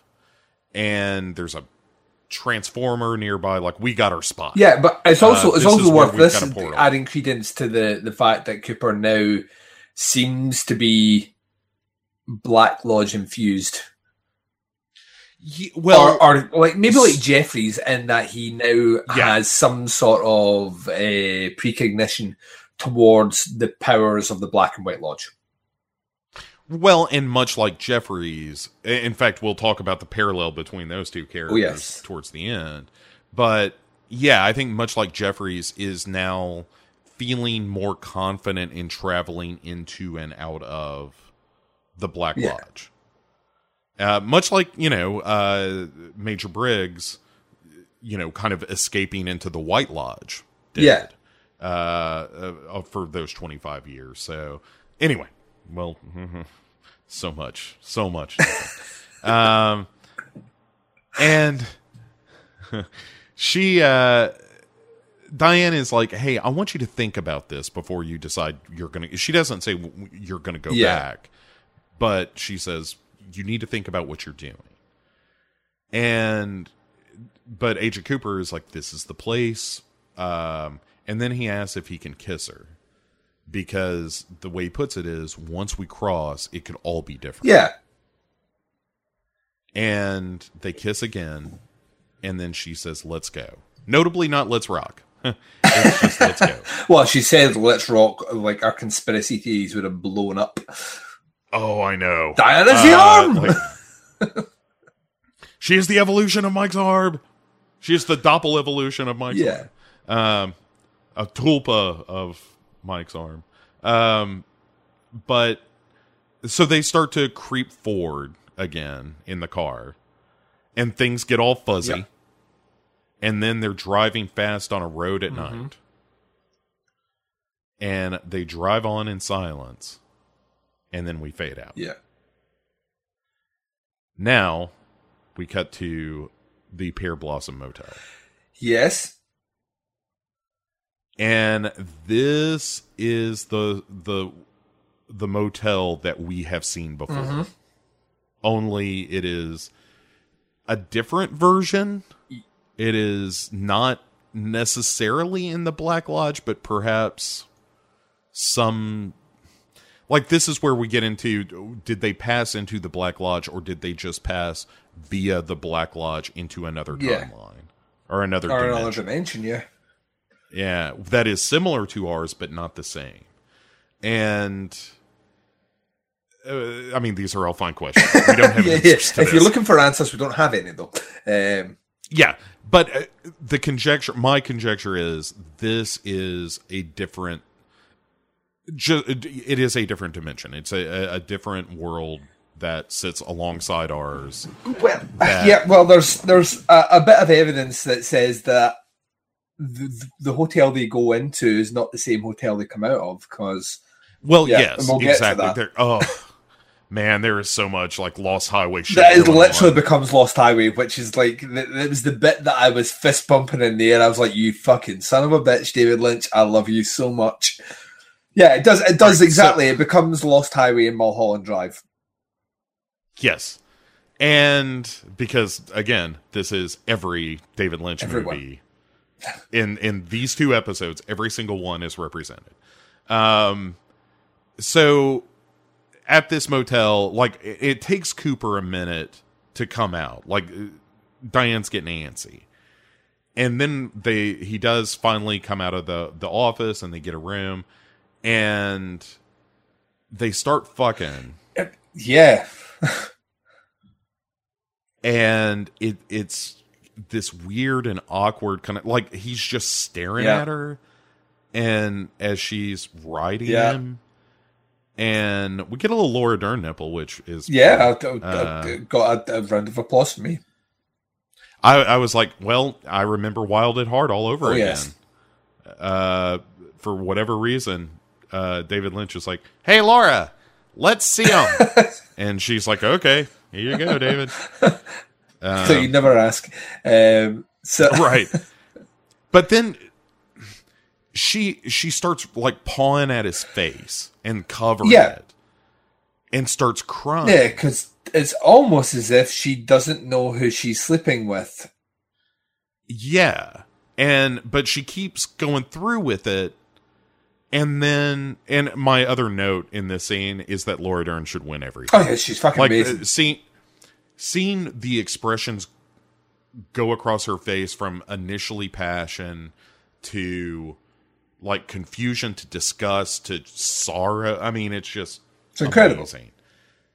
And so the next morning, like, we go out on that miserable scene. And then Agent Cooper wakes up in the next morning and she's gone. And there's a note on the table that begins, "Dear Richard, when you read this, I'll be gone." And it's saying, it's all over and yada yada. But she signs it Linda. Now, Bo. We have heard these names, Duncan. Granted, it was 17 episodes ago. Absolutely, but we were told by the fireman, if I'm not mistaken. No, it wasn't fireman, you're right. That to remember Richard and Linda. Linda. That the key to understanding would be the names Richard and Linda. Yes. So that key seems to be that in whatever world they've crossed over into, that they are different people. Yeah. And inhabiting these other identities. And for Agent Cooper, he still recalls who he is. Diane has succumbed to this world. Yeah. Where she now thinks she's someone named Linda who has this whole other life. But when he comes out, like you said, we're in a different hotel entire or motel. Yeah, different motel, and he gets into a different car. Yep. And so it's like this world is just starting to affect things, like where he is, what he drives, all that stuff. Like he's starting to slip into this world. And Dale is trucking through Odessa, and he sees a diner, like a coffee shop diner place called Judy's. Yeah. We don't talk about Judy. We ain't gonna talk about her. Although I hear that coffee's really bad. Try the pie. Oh, I was naughty. I talked about her earlier. So Agent Cooper stops, takes a seat inside, and he sees the one waitress, and he's like, is there another waitress who works here? And the waitress on duty says, well, it's her day off. And then she kind of, backhandedly is like, it's her third day off. And there are some local yokels at the next table who start giving the waitress the business. And Agent Cooper can't let that stand. No. And so he tells them to back off. And one of those assholes pulls a gun on him. Rookie move. And then Agent Cooper handles business. Yeah, not only does he disarm the guy, take the gun off him, kick him squaw in the balls, some full pelt in the buttocks, bringing that guy down. He then spins the gun round before the other guy can draw his gun and shoot the guy in the fucking foot, and then just takes points the gun at the third guy. He's like that, please remove your weapon. The guy's like, I don't have a gun. And he's like, yeah, disarm yourself. Get rid of the weapon. It's just like taking no shit, Bo. Oh, so good. I mean, in fairness, Agent Cooper has been traveling through space and time. Not in he's not. He's still like the love of his life. His Diane thinks she's a woman called Linda, and she's disappeared. And this ain't the hotel that he was sleeping in last night, and that's not his car. Right, and he is just clinging to anything to try to find some clue to lead him back to something. Yeah. And so Dale then tells the waitress to write down the other waitress's address, puts the other guy's guns in the fryer, which is a great moment where he's like, hey, how do you take this rack out? And the waitress is like, well, you hang it on the little outcropping there. He's like, okay. And then drops the guns in the fryer. And it's like, I don't know how hot this is, but I wouldn't want to be standing near it if those bullets go off. He really is like just a renegade in this scene. But anyway, he stalks out, gun in hand, like a crazy person, and drives to this address, which is this small kind of ranch-style house that's all beat to shit. The number on this one is 1516. I just make a note of this because I'm sure it means something. And there's a 6 on a nearby pole, which we saw before. And there's a yes, back with White Magic Carl, White Lodge Carl, and there's also one of those power transformers just humming right over his head, and it's like, well, this has got to be the place, right? This sure seems all Black Lodge as shit. And he goes up to the door, knocks on the door. And holy shit, Laura Palmer opens the door. Alive and well, Laura Palmer. Yeah. Wearing well as well. Yes. But it ain't Laura Palmer, according to her. No, her name's Carrie. Her name is Carrie Page. And he says, look, I think I need to take you home. Back to your mother's home. And she basically says, like, I never would do this under ordinary circumstances, but I kind of need to get out of town for a couple of days. Yeah. And we see the reason for that potentially. Yeah, she killed a man, Bob. Right, is that there is a dude sitting in a chair with a bullet hole in his head, and he's been there a couple of days. One would assume 3 days. That's why she's not been at work. Sure adds up. Notably, there is a statue of a white horse. I did notice that, actually. Against a blue plate on the mantle. Yeah. The only thing on the mantle. The blue rose bowl. So, blue rose. Ain't it though? Yeah. Carrie has clearly been into some shit. But and here's the thing that's so crazy about this is that we finally get to see Agent Cooper and Laura Palmer together. Yep. Outside the Black Lodge, we see these characters together after, a quarter of a century. And it's completely not how we expected it. And it's not even the same character question mark. And, I mean, this goes back to, in some ways, your complaint about the Zawalski guy showing up and killing Hutch and Shannon. Of Lynch saying, like, I know where you think this might go, but I'm going to take you a completely different direction that you never thought. And sometimes that works, sometimes it doesn't. And here, like, this is so Lost Highway, it just blows my mind. Of course it is. These are themes that Lynch has explored in more than one movie before. And so we're doing a road trip where Carrie / Laura get some shit in her car, and Agent Cooper, in fairness, doesn't give her a lot of back talk about that body. We don't get a whole lot of chatter about that. He's off duty. Paul, he's off duty. And the other note I had at this moment was like, man, there are 20 minutes left in this episode of Twin Peaks ever, and this is where we are. It was one of those things of like, I have no idea where this is going to end. Like, I thought I knew where it was going, and I was wrong. I agree.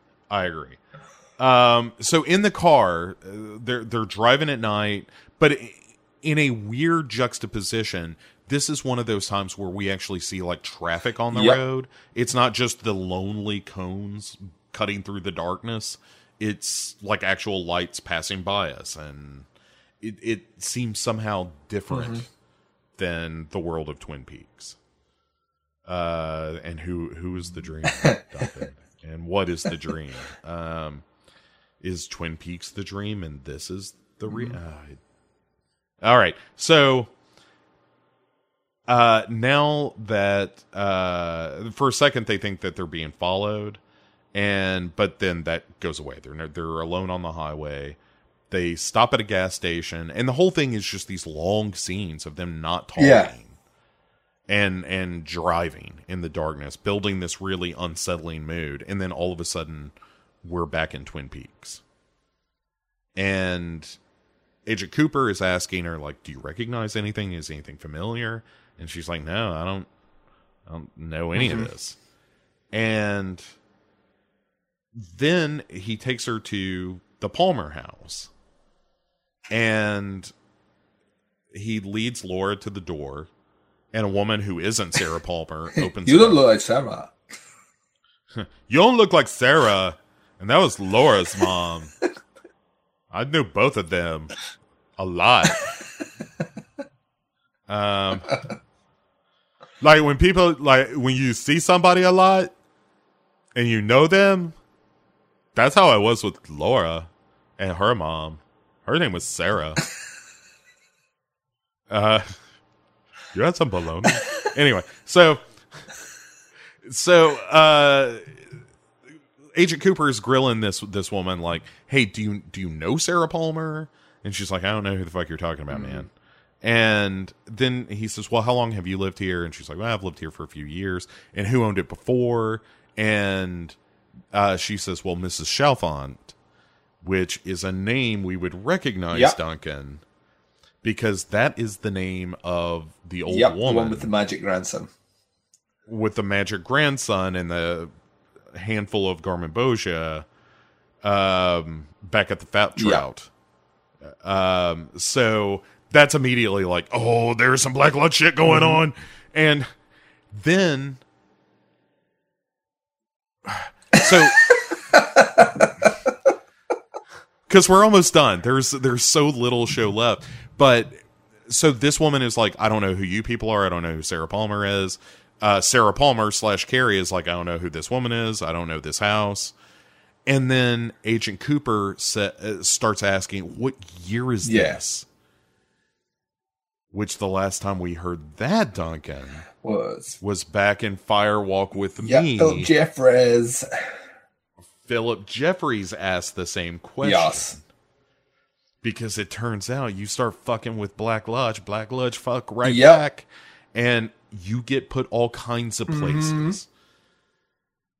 So then Laura looks at the house and screams. Yeah, if you listen very, very carefully, Bo, I had to do this again when I was doing my notes, but if you listen very, very carefully, there is a whisper that says, Laura. And then she seems to, my prevailing theory is when that whisper comes to her, she somehow almost kind of empathically feels all the pain, and then lets out this, ear-shattering, stomach-turning scream. And we're done.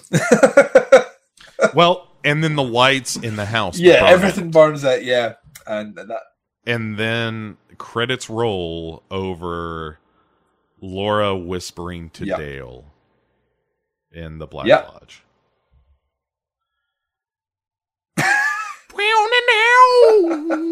It does feel like David Lynch is on a horse, wearing like a fucking cowboy outfit, which has actually been set on fire, jumping through hoops made of ice, to the sound of Dance of the Valkyries. Yeah. All right. So let's talk about what happened there. My take on this, as I was both describing and doing the notes and all that stuff, is that Dale snatches Laura from that reality. From the reality of her dying, getting murdered by Leland / Bob, ending up in the plastic where Pete Bartell finds her, where Agent Cooper takes her away from that. But in rescuing her, something snatches her out of his grasp. And so in an effort to go back after her, along with Diane, who is like, I'm going to do this with you, then they end up, the Black Lodge basically spits them into this alternate world where it has also deposited Laura Palmer, but in so doing has stolen essentially her identity and put her in this new life that's just equally terrible for different reasons, apparently. But this Judy character, this Judy monster, this evil force that is, a thing that I guess would be the mother. That birth. Yeah, well, that's what I thought was. I thought it was a creature that was banging in episode 3. And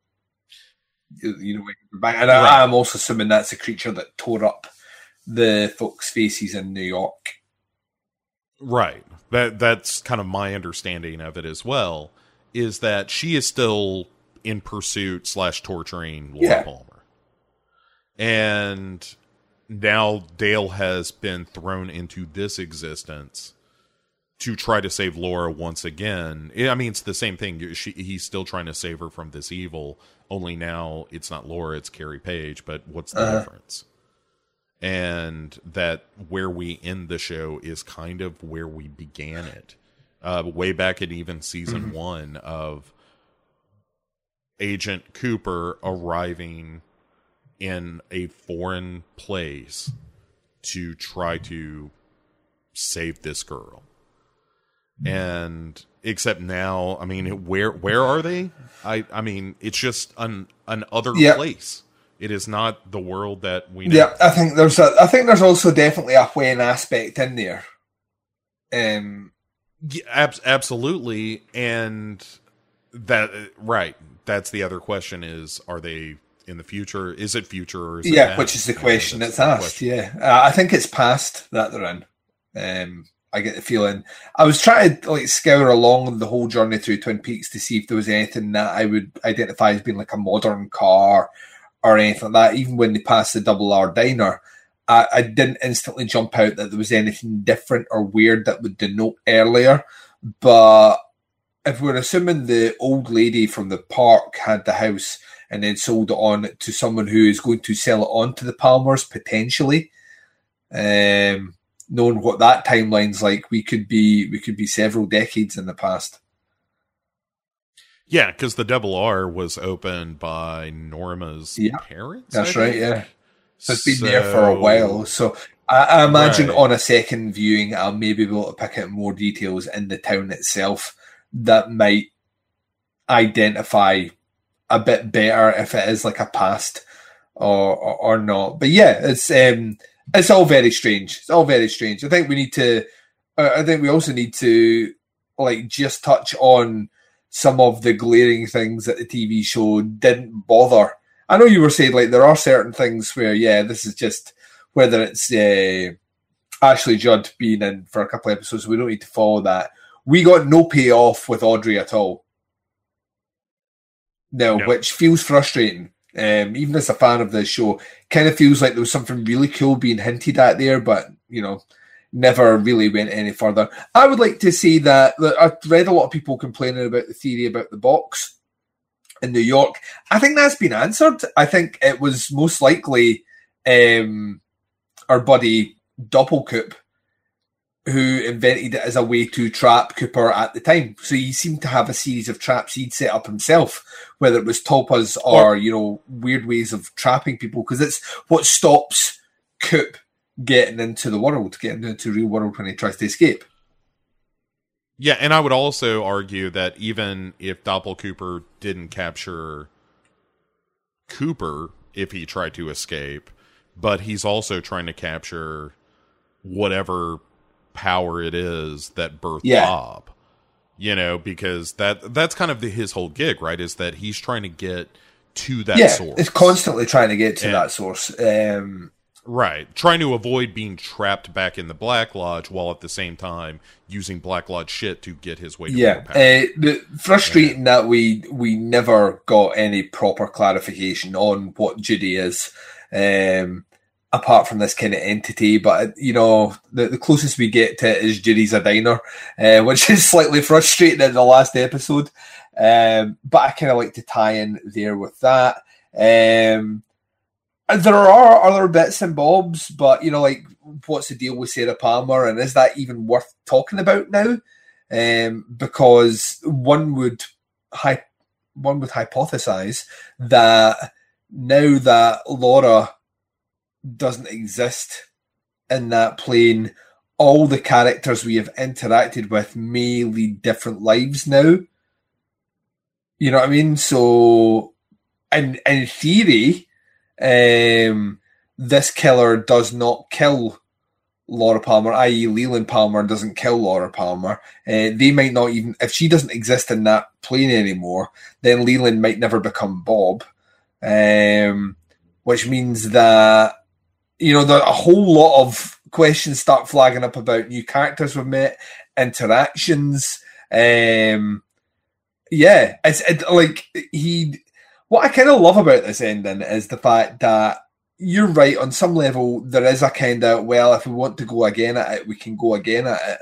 I've set things weirdly in an obtuse way where we could have another season if we want to, but going in a different road with brand new characters now, or different versions of the same characters, certainly. Also, on the flip side of that, if this show does finish, then what better way to finish it than the Evil Dead 3 ending? I slept too long! Yeah, I think, all right, so that's one of our two questions, Duncan. Is this more satisfying than the end of season 2? It very much is. And the reason it is because I feel the journey to get to this answer is more rewarding than the journey to get to the answer at the end of season 2. The end of season 2 felt really rushed. And we know why it was rushed, because that show was basically being greenlit for an episode almost week to week. And so much so that David Lynch had to pick up pieces. Well, David Lynch and Mark Frost had to pick up pieces and story arcs that they did not develop for characters that they were not interested in, to kind of push things through and tie things up in a way which felt satisfying to them. I still think is like middle fingers to the TV company who cancelled them in the first place. I think this time round, David Lynch and Mark Frost gave you exactly what they wanted on the screen, exactly their vision from start to finish. I think even if the ending is frustrating in that it raises equally as many, if not more, questions than season 2 did, I feel more satisfied that even if he is not where he thinks he is, we have Dale Cooper out and about and not trapped and consigned to the lodge. But I feel that on some level, if this is the story that David Lynch wants to tell from start to finish over 18 hours, then that by proxy is better than what we got at the end of season 2.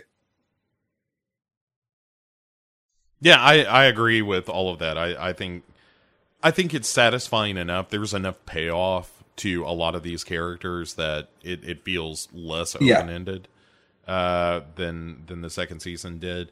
And I think that the mystery that it gives you in the final episode is sort of the icing on the cake. Like I think you resolve you resolve the Bob storyline.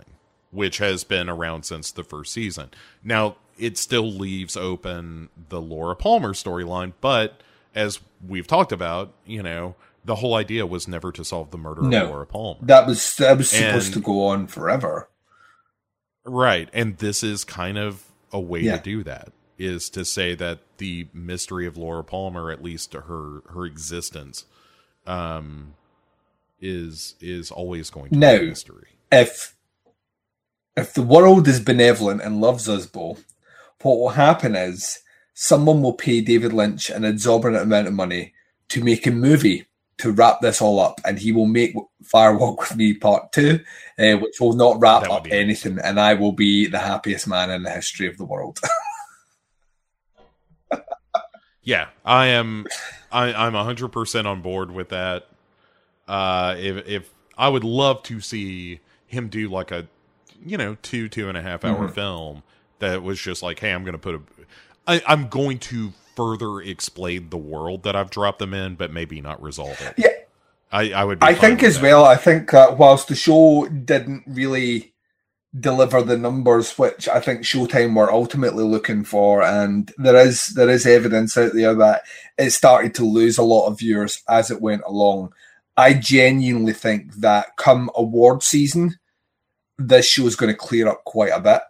And I think at that point, the potential for David Lynch he's already, the critics have loved this. Well, for the most part, critics have loved this this show. That I imagine that if he wanted to do something, he has already come out and said that, even Kyle MacLachlan said, there is a will there to continue on and do a fourth season sometime. It just won't be happening anytime soon. With an aging cast and an aging director as well, that window will get shorter and shorter. I don't know if I want to see a season 4. If it happens, I'll watch it. But season 3 to me is as close to perfect as I think I've watched. All right, there we go. That's your next question. Right, yeah, let's jump on that, which is this... let's just start here. Is this in the top 10 best shows ever made? Yes. And I'm talking from season 1 to now. Yes. All right, is it in the top 5? For me, personally, yeah. All right. Is it the greatest show that has ever been? I want to say yes. I so badly want to say yes, and... that's a tough call, man. That's a tough call. I think it is unlike any TV show. I think that's where it makes it. If I was rating TV shows of all time, I think it is very difficult not to say that Twin Peaks is the most original TV show of all time. Not only was it a trendsetter then, but it has, in my opinion, reinvented the way you tell stories in 2017 as well for TV. I think the impact is going to be felt. I think it's going to carry on. I think about shows like The Sopranos. I think about that first season of True Detective, man, is damn near perfect. But arguably neither one of them exists without Twin Peaks. So in terms of importance, yes, it is the most important TV show that's ever existed by far. Is it the best? If it's not one, it's in the top 3 for sure. Yeah, I kind of want to live with this a little longer. Oh, I can't wait. I've got this ordered. Season. Yeah, I've got the box set ordered for my Christmas, and I'm gonna go through it with a fine-tooth comb, and I imagine that there are hundreds of things that we had missed. Oh, for sure. And we'll do final dossier and bonus features and whatnot. Yeah. At some point, a little postscript. But yeah, I agree. I think it's there is, as I've said, about 7% of the population for whom this show is the greatest thing that has ever been. Agreed. And I am proud to call myself of that number. I think that it is, for all its flaws, this show also has the benefit of having a quarter century to build its mystique. Yeah. And then to pay it off in a way that was unexpected but satisfying. Yeah. And I love, like no other show has, it's the Boyhood of television shows. Yeah. Like it's just such a crazy experiment. Like no show will ever do what this has done again, which is to do 2 seasons, a movie that didn't answer any of the questions that the second season finale posed, which is what everybody wanted. Yeah. Does something different there that's still amazing. And then that creates the template for season 3, which becomes much more existential and a little more, I don't know, supernatural, I guess. Like which I think it was, like, to me, that was always Lynch's intention. You know what I mean? You get that feeling that Lynch and Frost had that there, and I feel that it would have been slowly fleshed out over many, many seasons had the show went the way they wanted it. I would also argue that David Lynch should have known better that people in TV stations are not just going to keep tuning in and writing blank checks for a TV show forever that was this weird. I mean, a lot of shows lasted a lot longer after this, X-Files being one. X-Files doesn't get into 9 series and then back for a 10th if Twin Peaks didn't exist. Because, you had that cult phenomenon of people just used to watching TV shows. By that point, the weirder the better. But, David Lynch should have known better. And then he fucked the system hard when he made Fire Walk with Me, which we've made our points. I still think, and I will go to my grave saying I think it is one of the finest horror movies of the 1990s. I genuinely think it's... Yeah. No horror movie does what that movie does in the 90s in particular. The roller coaster, the sorrow, the pain, the anguish is there, and you feel it all the way through it. And then to come back 25 years later and unveil this huge project of 18 hours of TV, and it's unlike anything else that's ever existed. I don't think we'll ever see its like again.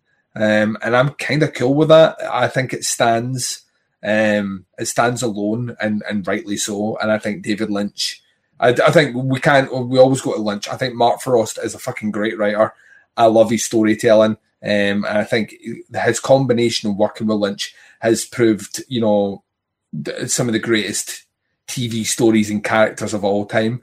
But David Lynch is hands down one of the finest visionary artist directors that we will ever see. He's on a completely different level to anyone else. And it's a level that is weirdly enthralling, engrossing, wonderful, and he brings you into places that you feel unsettled and you don't know why, and you get wrapped up in the mystery. And I've said it before, I don't think I'm ready to leave Twin Peaks. I after 10 months of this show, going through it all and analysing it in the books and all the rest, I don't want to go.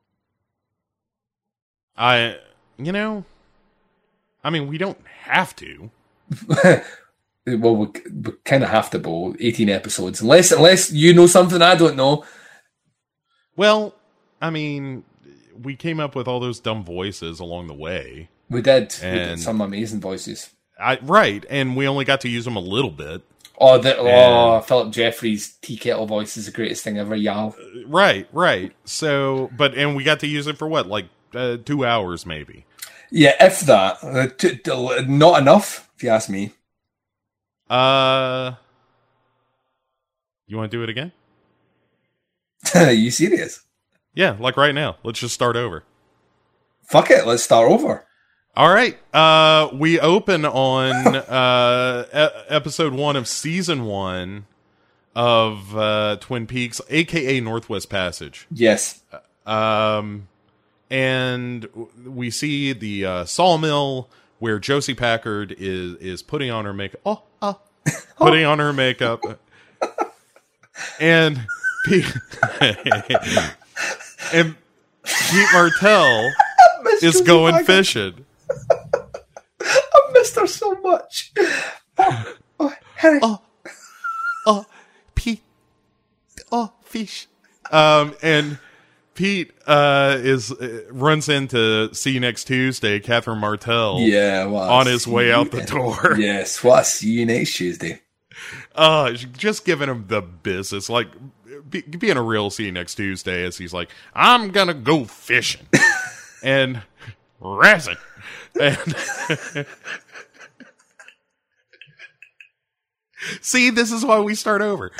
So Pete is hanging out doing his fishing thing, and he sees a heap of plastic near a fallen tree.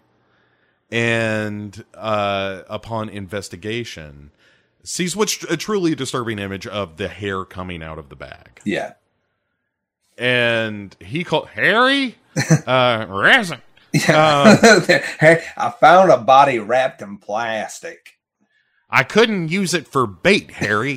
And so he calls Harry, but it's Lucy who gets the phone call. And being Lucy, she's like, I'm going to transfer to the phone, the one over by you, the one where we had the chair a while back, but then we moved that, but it's that phone. And Harry picks up and is like, what's going on? And it's Pete, and he says, she's dead, Harry, wrapped in plastic. And that's pretty good. That's a good Pete Martell. Yeah, I've been working on it just in the unlikely event that we ever did this. Excellent. Now I feel less weird.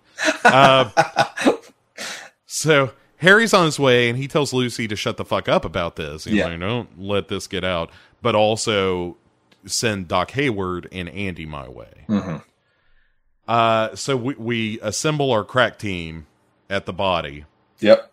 Andy takes some pictures, but of course, he breaks down crying. He's overwhelmed by the situation. Sure. Oh my God, she's in plastic. Thrown away like garbage. Someone recycle that girl. The green container was right there. They probably call it a recycle bin or something stupid in Europe. This is what he says.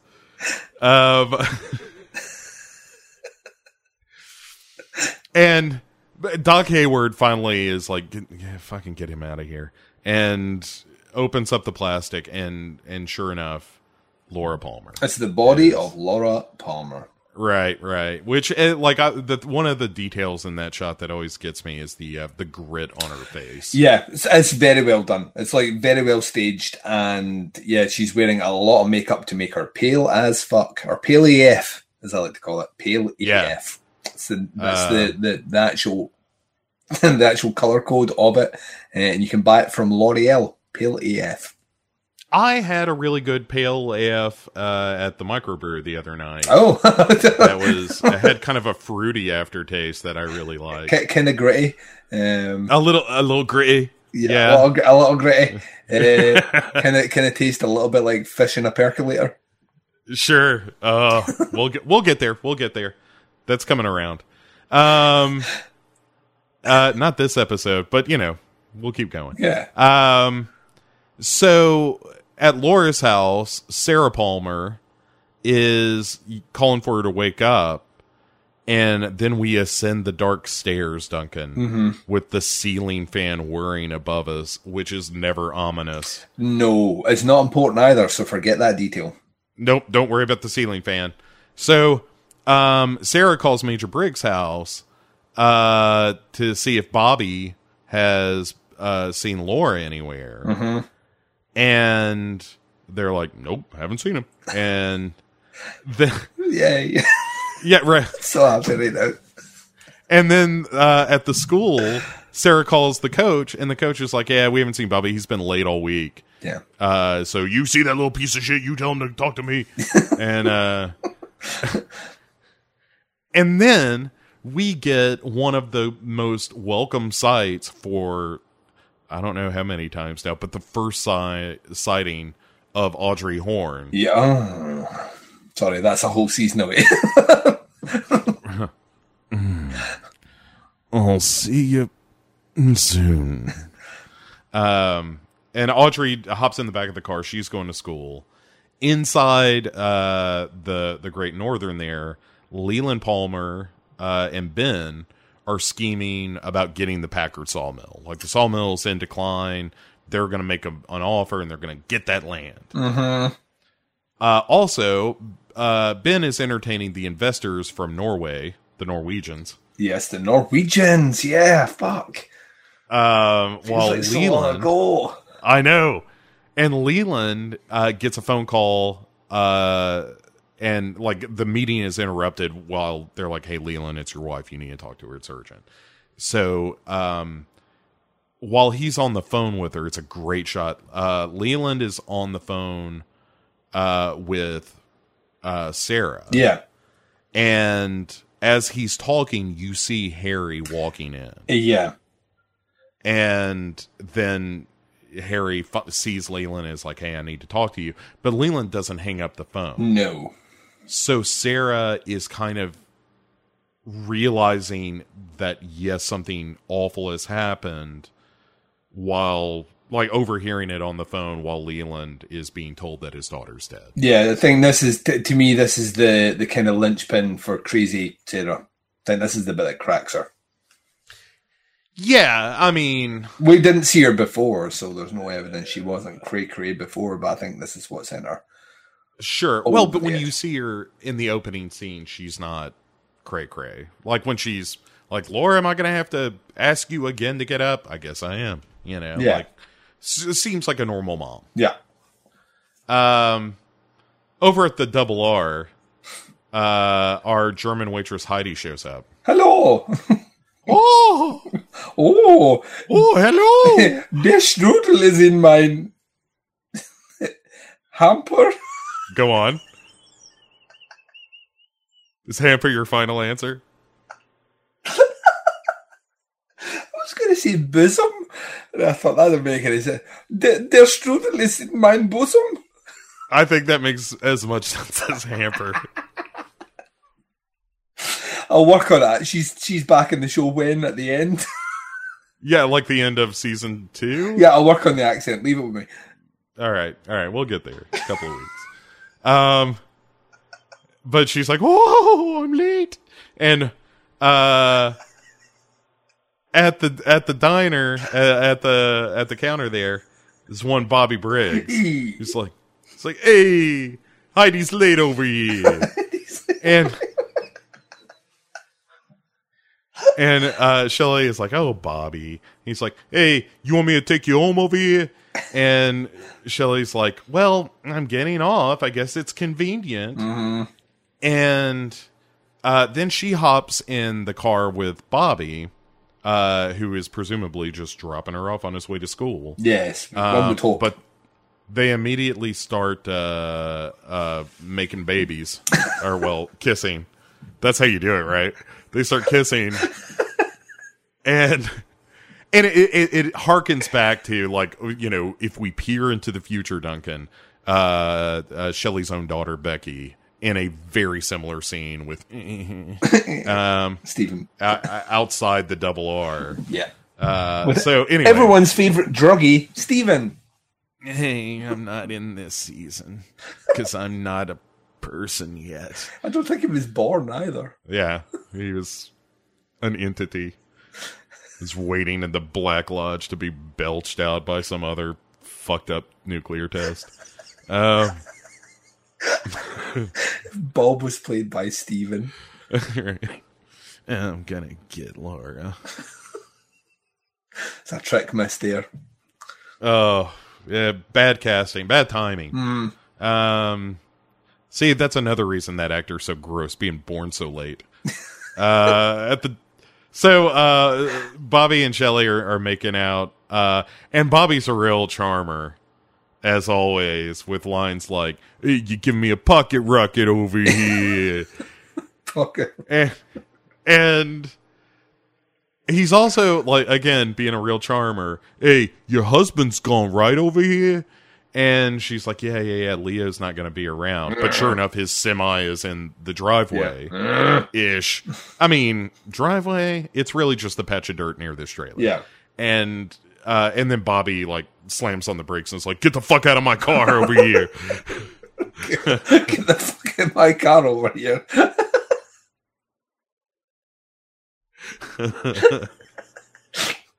Oh, so good. I mean, he just leaves the scent of burnt rubber in her hair as he's like, I am not getting involved. Deal with Leo yourself over here. At the hospital, Leland Palmer wants to see his daughter's body. He's with Harry and Doc Hayward. And they show him the body, and then he breaks down crying. And we get our first shot of the trees blowing, of nature, of evil in the woods. Yep. And then we cut over to the high school where Donna is sweater squirting around. Oh, Donna. Oh, it's nice to see you, Donna. Yeah, thanks for not showing up in the new season. And thanks Or for the not showing up movie. in Firewalk with me. Right. Skank. Oh, Donna. Pass the peace, Donna. Donna. Donna. Pass the peace. For the love of Jesus, pass the peace. For the love of God and everything that's holy, Donna. Pass the fucking peace.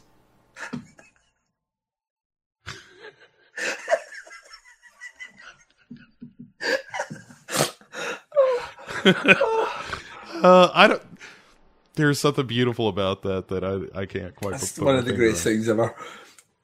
Oh yeah, Donna in her sweater skirt ensemble, and so she's kind of bouncing around, and then sees Audrey over at her locker, who's having a smoke because Audrey is cool. She is cool and cool. And while am I right? Did she takes that cool all the way to the hamper, they say. that old saying you've heard a bunch. It's the frosting on the muffin bowl. Yeah.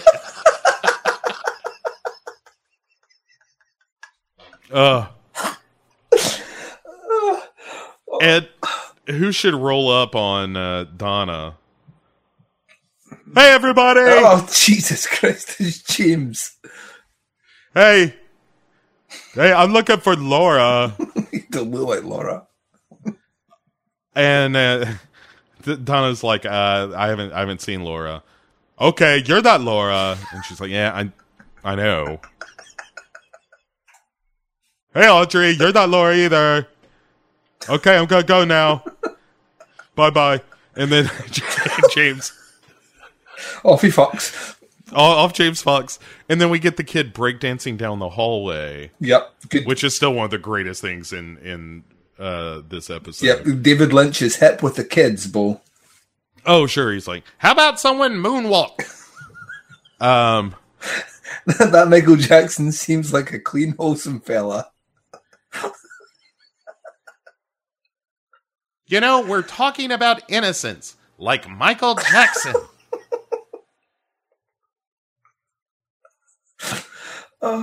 Bubbles is a monkey. It's higher pitch because he's younger. Mm-hmm.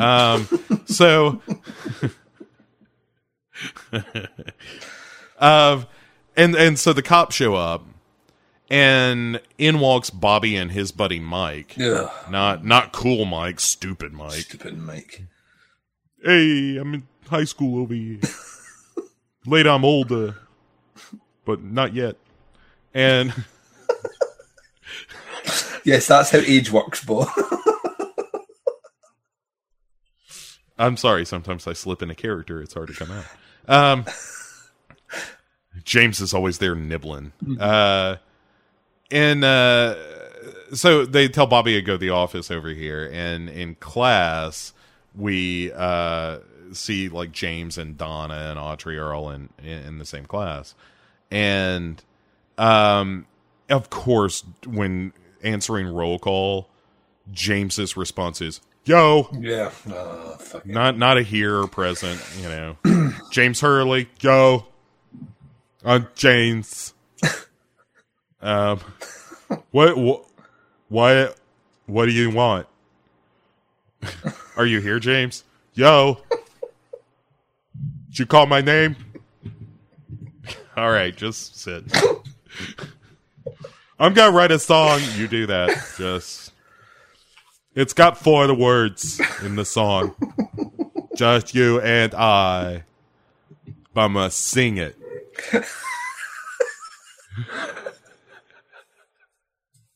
So, shut up. This is a serious scene.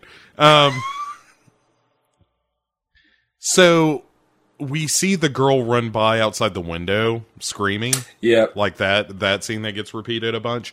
And Donna looks over and sees the empty desk. Mm-hmm. And then she and James look at each other meaningfully. Or Donna looks at him meaningfully. Yeah, James. And James... Yeah, there's nothing behind the eyes. James is the OG Dougie. I've realised he's the proto Dougie of the show. Which will make sense when we get to season 3. But he has brute strength, very much like Dougie. He snaps a pencil with his thumb.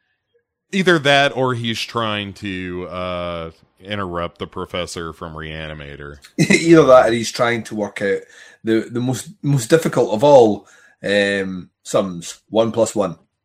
Yeah, Mr. Hurley, I suggest you get a pen.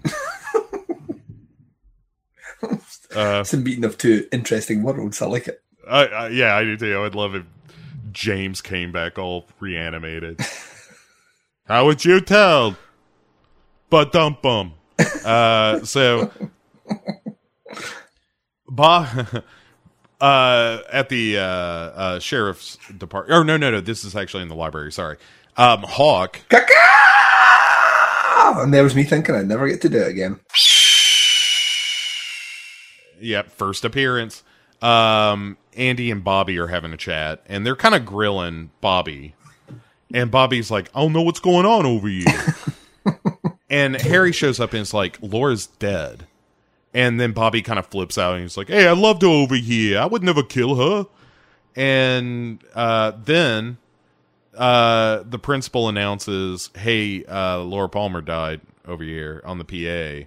And classes are canceled for the day. So thanks, Laura? Yeah, thanks, Laura. And then we end the scene of the big announcement of her death, focused on that famous framed photo of Laura Palmer, the kind of homecoming photo.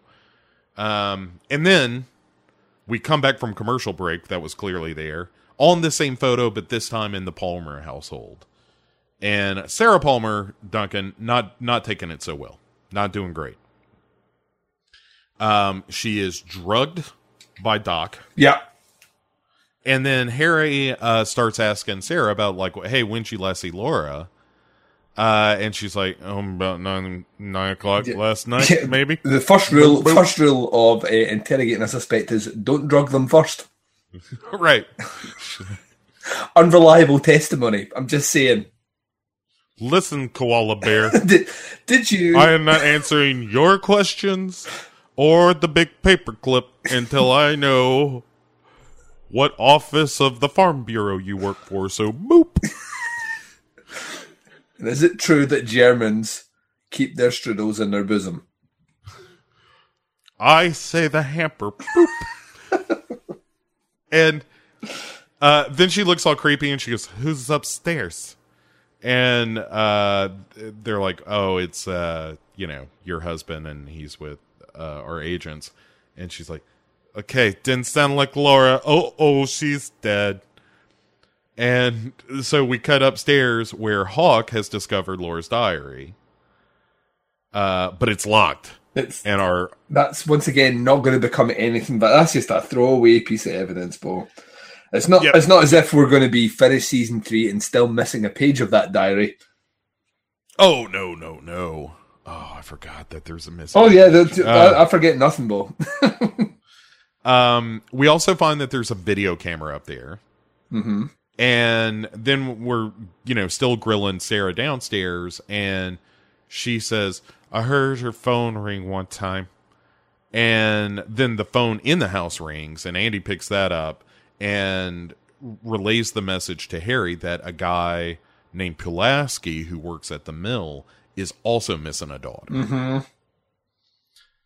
Speaking of the mill, Duncan, we cut over to see you next Tuesday, Catherine Martell. Yep. Sight for sore eyes. Pained sore eyes. Just giving Josie the business. And I can't wait till she becomes Tajimura. Oh, I know. Yeah, it's kind of crazy. I'm more prepared for it this time than I was last time. Most honorable Josie.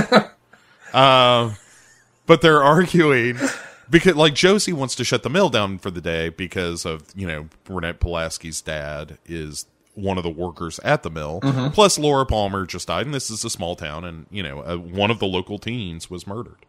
And Catherine is telling her what a terrible business person she is and how she's going to run the sawmill into the ground. And Josie's just like, Pete, stop it.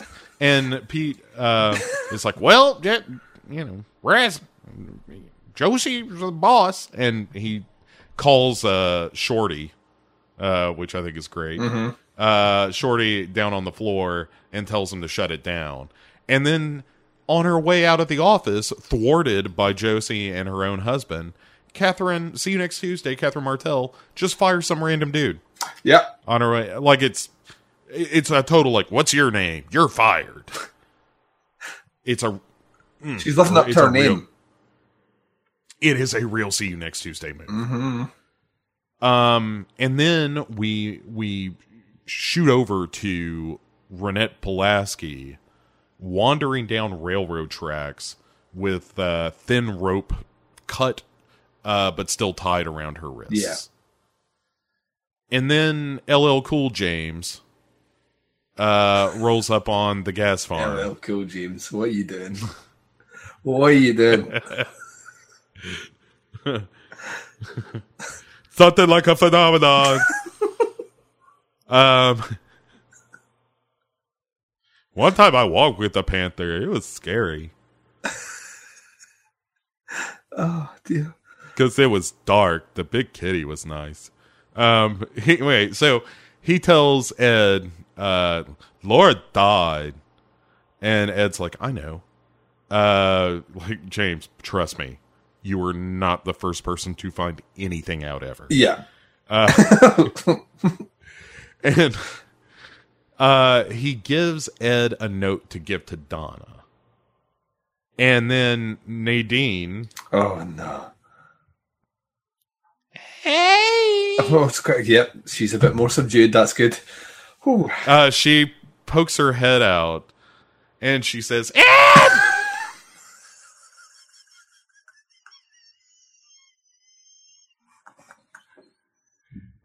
I need those drapes up by nightfall!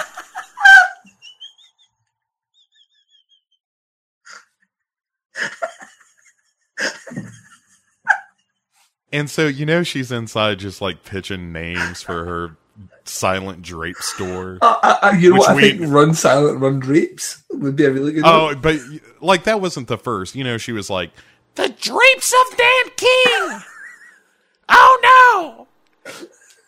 That'll make people think about finger banging!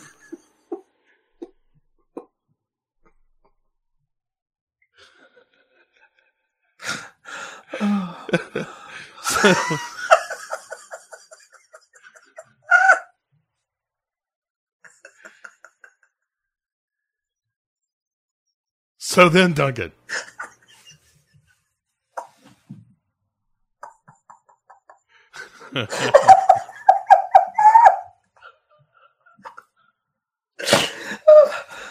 Oh, I can't do this. Oh, all right. So we cut now to our hero, Agent Dale Cooper. Oh, yeah. His first entry into the town of Twin Peaks, talking to Diane, who he has kissed. Now we know. We know. He's, but nothing else. They just kissed one Yeah. time. Anyway, so he's heading into Twin Peaks, giving her the lowdown on wanting to get the names of the trees. Doesn't even know the name of the trees yet. He is wet behind the ears, Agent Cooper. Yeah, he's First- given her his expenses, where he went to have something to eat, where he had something to drink, a piece of pie, which is to die for, by the way. Yeah.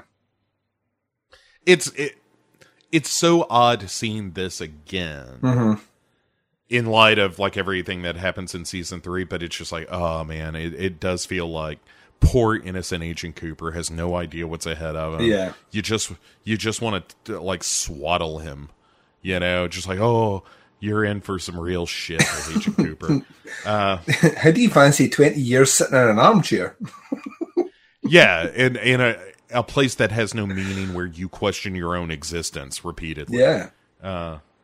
You know Thumbs you up. know what I like to call that? Manageable. Hi-oh! Oh. I like that joke. Thank you, James. Anyone else? No? Fine. Check, please. Perfect. You got James and David on your side. Yeah, David Lynch will set up that joke at the start of season 3 and finish it at the end. Sure. Oh man, so good. So we at the hospital we have the first meeting of Sheriff Harry Truman and Agent Dale Cooper for the first time, which has the brilliant moment where, as they're getting to know each other, Agent Cooper says, "Harry, let me stop you in the hallway for just a second." Mm-hmm. And turns him around and it's just like, hey, you know, here's how the FBI works. I don't want to get in the way, but we're in charge, blah, blah, blah. And it's just amazing. And also we have and Harry, tell me, what are the names of those beautiful trees I saw on my way here? And which it turns out, of course, are Douglas firs. Mm-hmm. And it's an amazing sequence. I love Harry and Agent Cooper together. And seeing the early goings of that is heartwarming, I think. Yeah. So we also get confirmation, speaking of heartwarming, that Renette Pulaski was raped several times. It's all warm and fuzzy inside. Sure it does. And that she hasn't woken up yet. And that she might have neurological damage. Mm-hmm. And then she comes to enough to say, don't go there. Don't go there. As if calling back to a catchphrase long since gone past. And Agent Cooper is like, well, I need to interview her. And they're like, she is practically a Dougie. We can't. That won't make Now that's- sense, but one day you'll inhabit it. You will understand the scientific terminology sometime in the future, but she is what we call a third-degree Dougie. Third-degree Dougie. She is unconscious, and fourth-degree Dougie is, of course, walking around, but that's about it. And as we're in the hospital, we see Mike, like, honest-to-goodness, one-arm Mike, walking off the elevator. That's right. Just a brief glimpse. And then, as he leaves, we see Dr. Jacoby at the hospital for the first time. Yeah.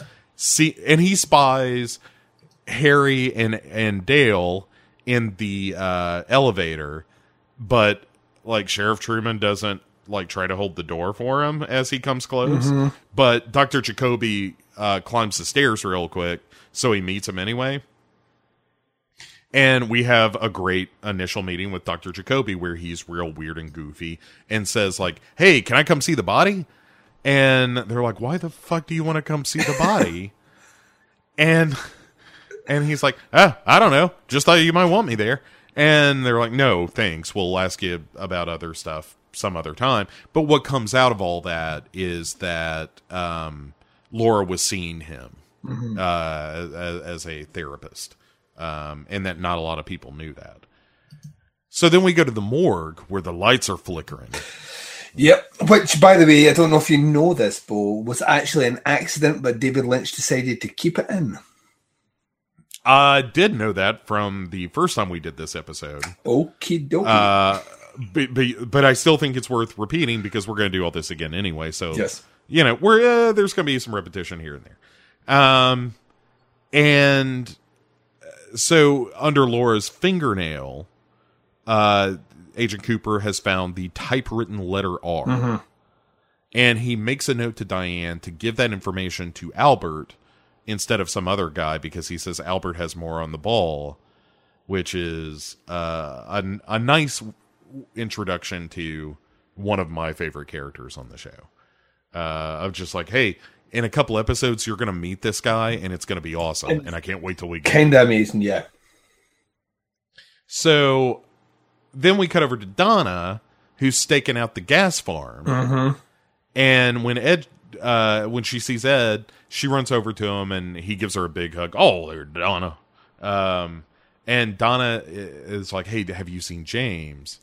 And he's like, "Yeah, he gave me this note. I didn't know he could read or write, but I assume this is just going to be a series of squiggles." And but the note says to meet James at the Roadhouse after 9:30, which is typical James time frame. I don't know, after this time sometime. Yeah. It's stupid. Like, no, meet me at 9:30 or, between the hours of 9 and 10. Not anytime after 9:30, except when they close, I guess. Or if it's tomorrow. Or, I don't know. I'll see you. He's such a Dougie. Oh, Hi! he is slightly more conscious than Dougie, but not by much. I don't know. Dougie's more effective in almost every scenario. This is true. Yeah, this is true. So Mike shows up to be an asshole, and Big Ed nearly gives him one in the puss.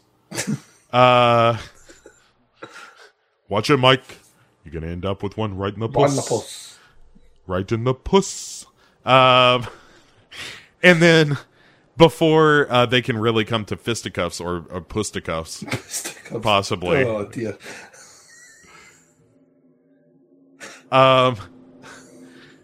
Nadine pokes her head out again and just be like, "Hey, I'm still in the show!" If only I had a gold-coated shovel. Did you get those drapes up?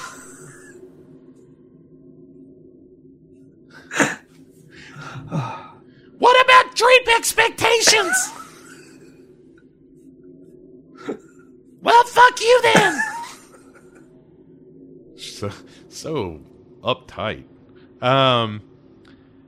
And okay, so over at the sheriff's department, they're trying, like, Dale has the diary, and Harry is like, "Hey, we don't have the key to that," and Dale's like, "The fuck," and just pops it open because it's a child's diary. Yeah. It's not rocket science here, right?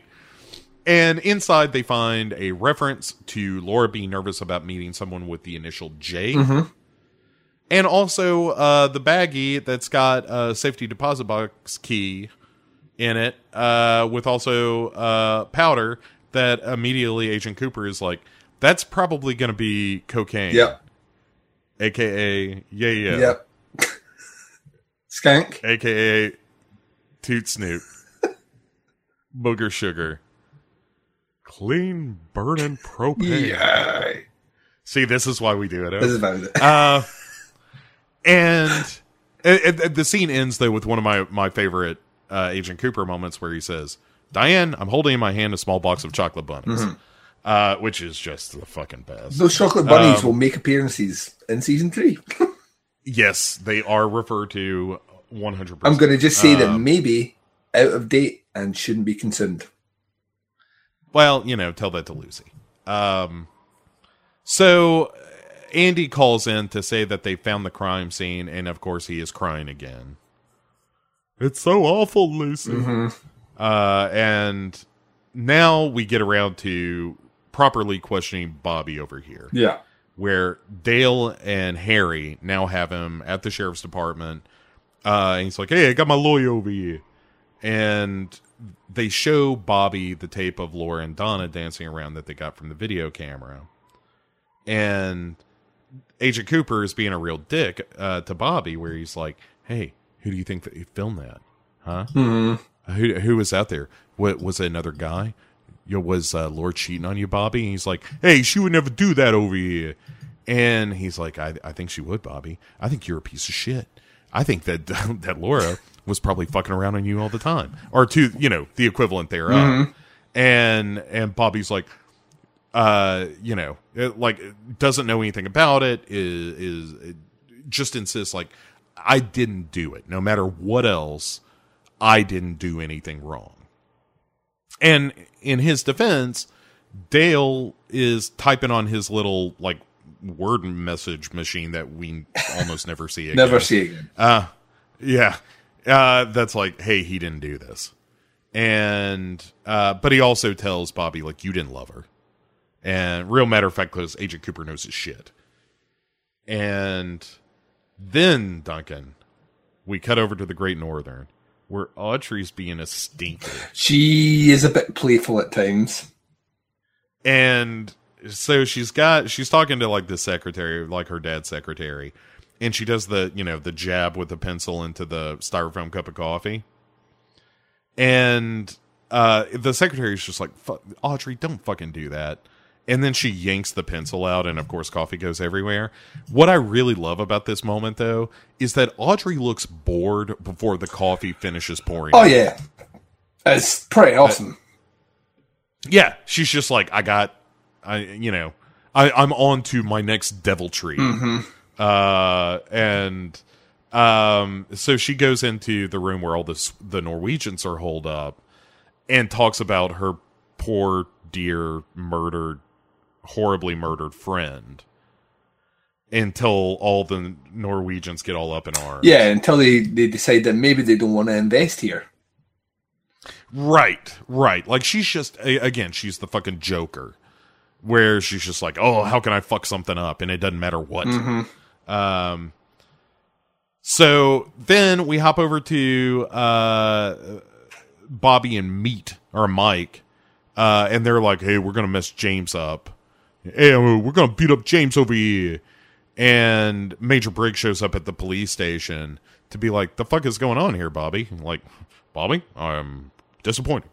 And Bobby's like, hey, we're out of here over here. Mm-hmm. And takes off. While they're there, that's just kind of establishing, like, hey, the relationship between Major Briggs and Bobby isn't so great. But then we go back to Agent Cooper, who's now talking to Donna, and he's like, why the fuck didn't you come back for the movie, huh? How come you're too good for season 3? Mm-hmm. Where are the P's and why have you not passed them? Maybe we'll settle some fucking scores in the final dossier. I'm not saying we do. Ooh, nice ball. I'm saying maybe we do. So Dale knows that Donna's hiding something from him. Like, she's protecting somebody when he shows her the video, he's like, who's filming this? And she's like, I don't know, we filmed it ourselves or something. And Agent Cooper is like, I know you're lying to me. And then she fucks off, and Lucy comes in saying, hey, I overheard Mike and Bobby shit talking out there, and I pretended like I was typing and working on something, but instead I was just eavesdropping and transcribing what I was eavesdropping. Mm-hmm. And Agent Cooper is already like, thanks for that, but we didn't need it because I'm a super sleuth. I don't know if anyone knows that yet. You will soon. Still early goings. It's time for you to get used to the idea. I'm a super sleuth. This is how it's going to happen. And because I have detected in my super sleuth abilities that there's the reflection of a motorcycle in Laura Palmer's eye. Mm-hmm. And we fade from that image to James's bike, where he is just like on a ridge brooding. Yeah, Broody James is what we call him. Hey everybody, I'm sad. Sorry. And then we cut over to the Great Northern, where Audrey is giggling about the fact that the Norwegians are all leaving and Ben is trying to corral them all. And then we move over from that happy scene to another happy scene where Dale and Harry are investigating the murder scene. Yeah. And there's blood and a hammer and awfulness and a necklace half buried in dirt. Mm-hmm. And they're like, we need to find who has the other half of this heart. Yes. This will be important. Or not. And then we cut back to James. Hey, everybody, I'm in this a lot. And he is holding on to the other half of that very necklace. Mm-hmm. So we cut over briefly to the Horn household, where we just see Johnny, brother of Audrey, banging his head in his Indian headdress because Laura isn't coming to be with him, which it turns out was a thing she did. So that's how Laura ties to the Horn family, kind of. Yeah, it gets worse, but at the moment it's innocent. Right. For now. Don't spoil this, Duncan. There are people who are just going to have started listening at the very end of the last episode. So, have some goddamn respect, Duncan. At the bank, that will apply to no one. Mm-hmm. There is not. All right. At the bank, a deer head has fallen down and is sitting on the conference table. But the bank teller is just like, oh yeah, that fell down. It's just a weird thing that's on the table. I thought it was funny. Mm-hmm. And she is bringing out the safety deposit box, which Laura has had open for about 6 months. Inside is an issue of Fleshworld. Oh. Marked with a page that features Renette Pulaski. Mm-hmm. So shit is afoot. Which is how Sherlock Holmes used to say it as well. Yeah. My dear Watson, shit is afoot. Watson's like, you stood on what, Holmes? Oh, sorry. Watson, the fuckery is afoot. That's right. I think that's what Arthur Conan Doyle intended. Yes. Come with me, Watson. We have shit to deal with on Reichenbach.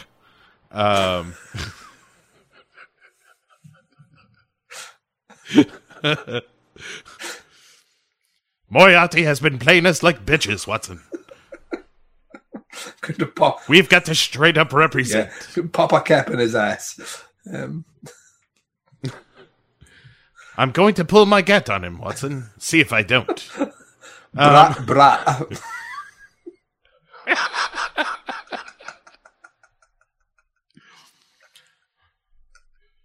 Watson, hand me my deuce.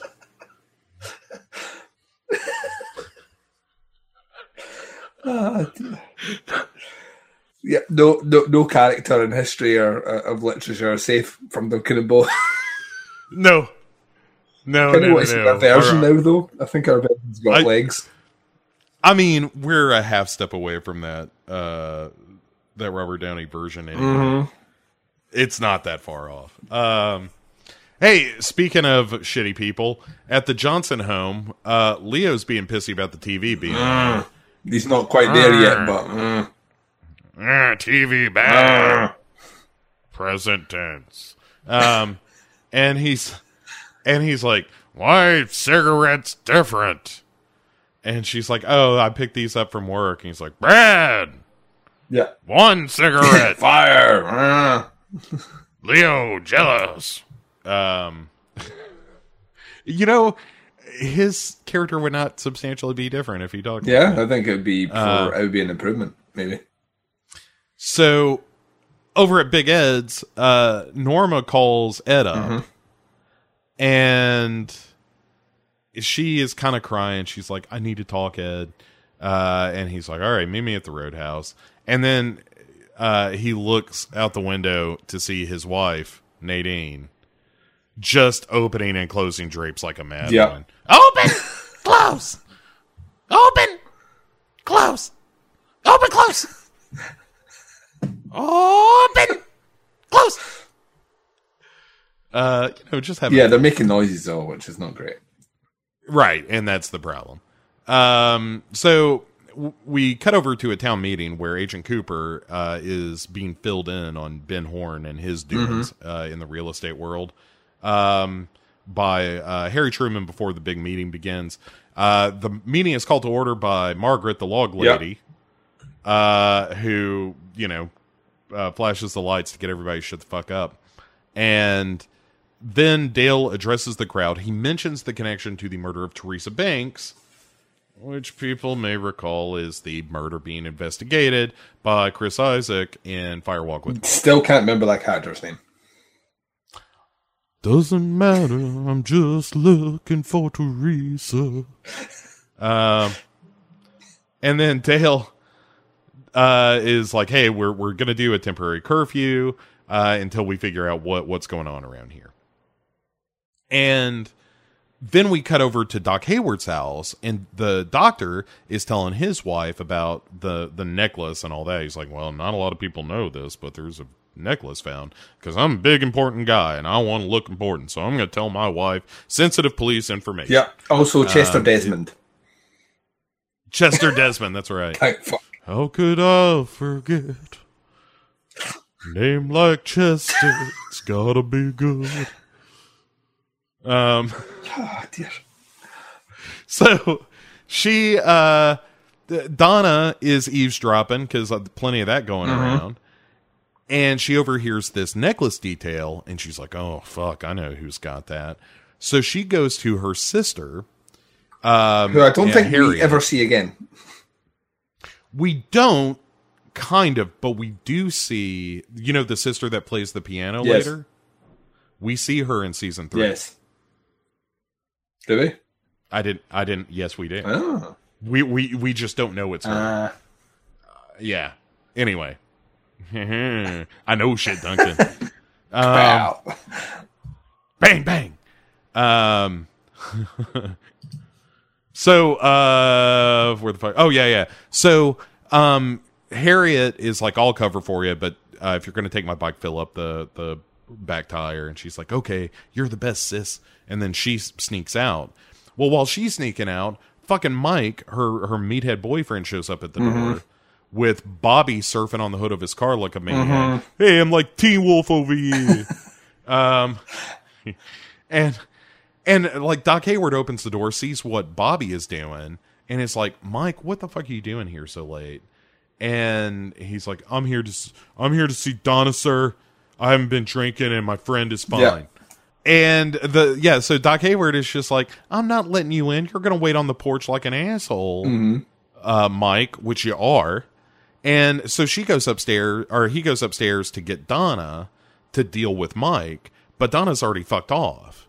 So Doc Hayward is now on the hunt for Donna and starts calling around because he's like, hey, Donna ain't here, and with a murder just happened, as well as this Pulaski chick being assaulted, then we got to find her. And Mike, when he hears that Donna ain't there, is like, I know where she went. And so he fucks off with Bobby to the Roadhouse.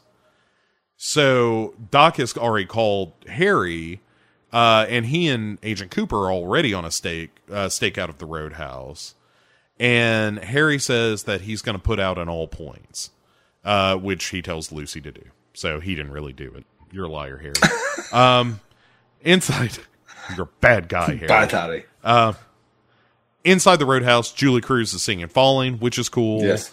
And Norma are flirting at a booth. All is right with the world. Nothing's going to go bad. Dale is even whittling in the car. That's nice. Yeah, everything is going well.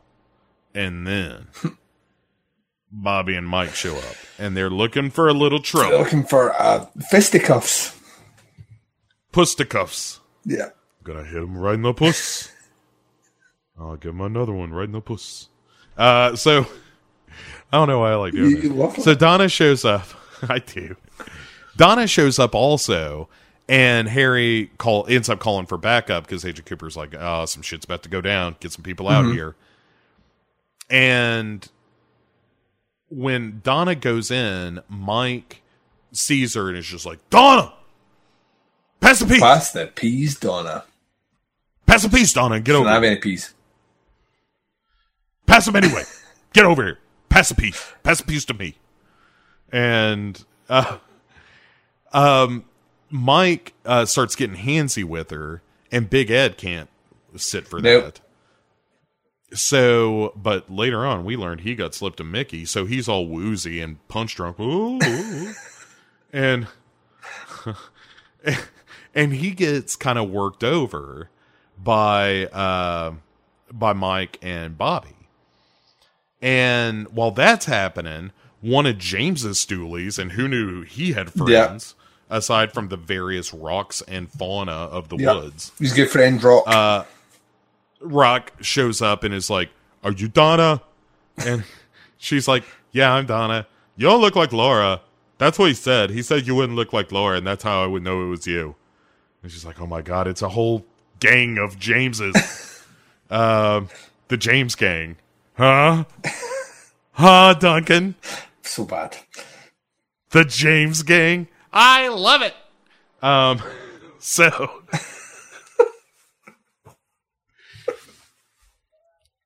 So while the police are breaking up the fight that's ensued in the Roadhouse, Donna is taken off with Rock, and Agent Cooper and Harry are following them to see where Donna takes them, presumably to this guy who's got the J initial in his name. And James finally meets up with Donna after Dale and Harry kind of lose him on the bike down a logging trail or something. And James and Donna are talking, and he's like, you know, she was a different person when I last saw her. And she said, like, maybe Bobby killed a guy? And then James and Donna do some lip wrestling. Shock. They make some babies, Duncan. Yep, I think that's how That's it what you happens. said earlier. Tongues fertilize each other. Fuck. Like fish. And Fish in the percolator.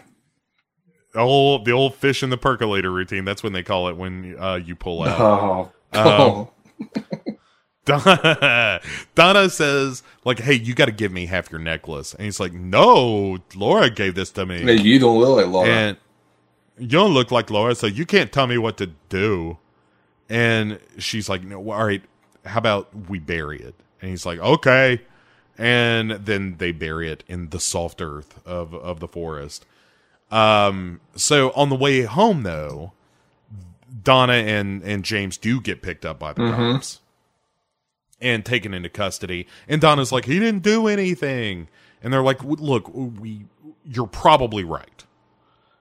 Because we don't have a lot of faith that he's capable of much.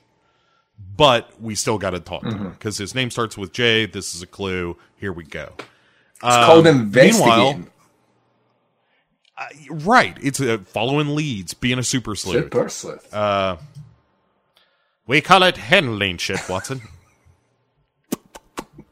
That's him and his meerschaum. Pip, pip, Watson. That was really fucked up. The game is a fucked.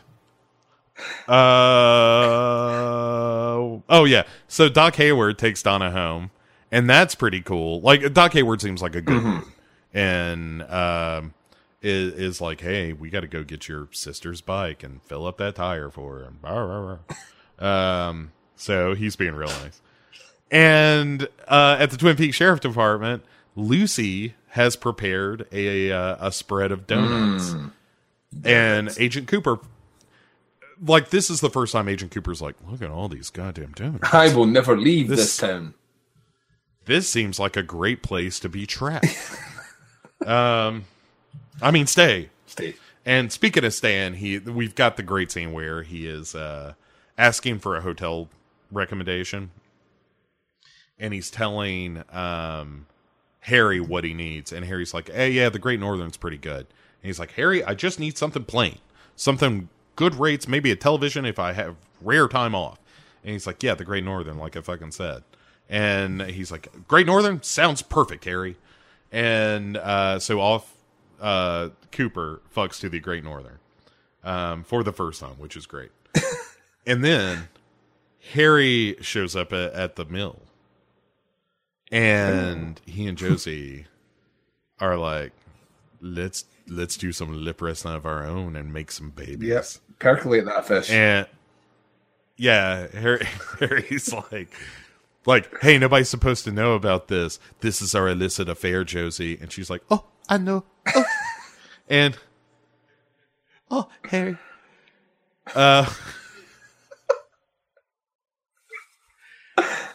And then we cut inside and see you next Tuesday. Catherine Martell is on the phone with somebody, and she's like, he's here again.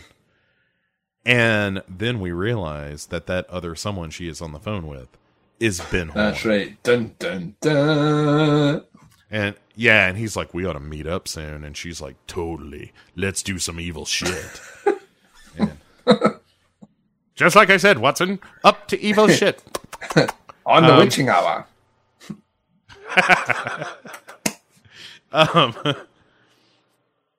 So we close the pilot episode of season 1 in the Palmer household, where Sarah is sleeping restlessly upon the sofa, and she snaps awake, terrified, as we cut to a gloved hand removing the necklace from the dirt in which it had been buried. Yeah.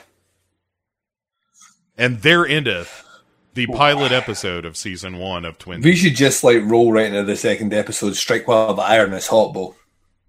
I agree. I got a fire in my belly and a tingling in my loins. Let's do this. Episode 2. The first one, not directed by David Lynch, is directed by Dwayne Dunham. Still written by Mark Frost and David Lynch. Entitled Traces to Nowhere. Traces to Nowhere. The investigation. Is it future or is it past?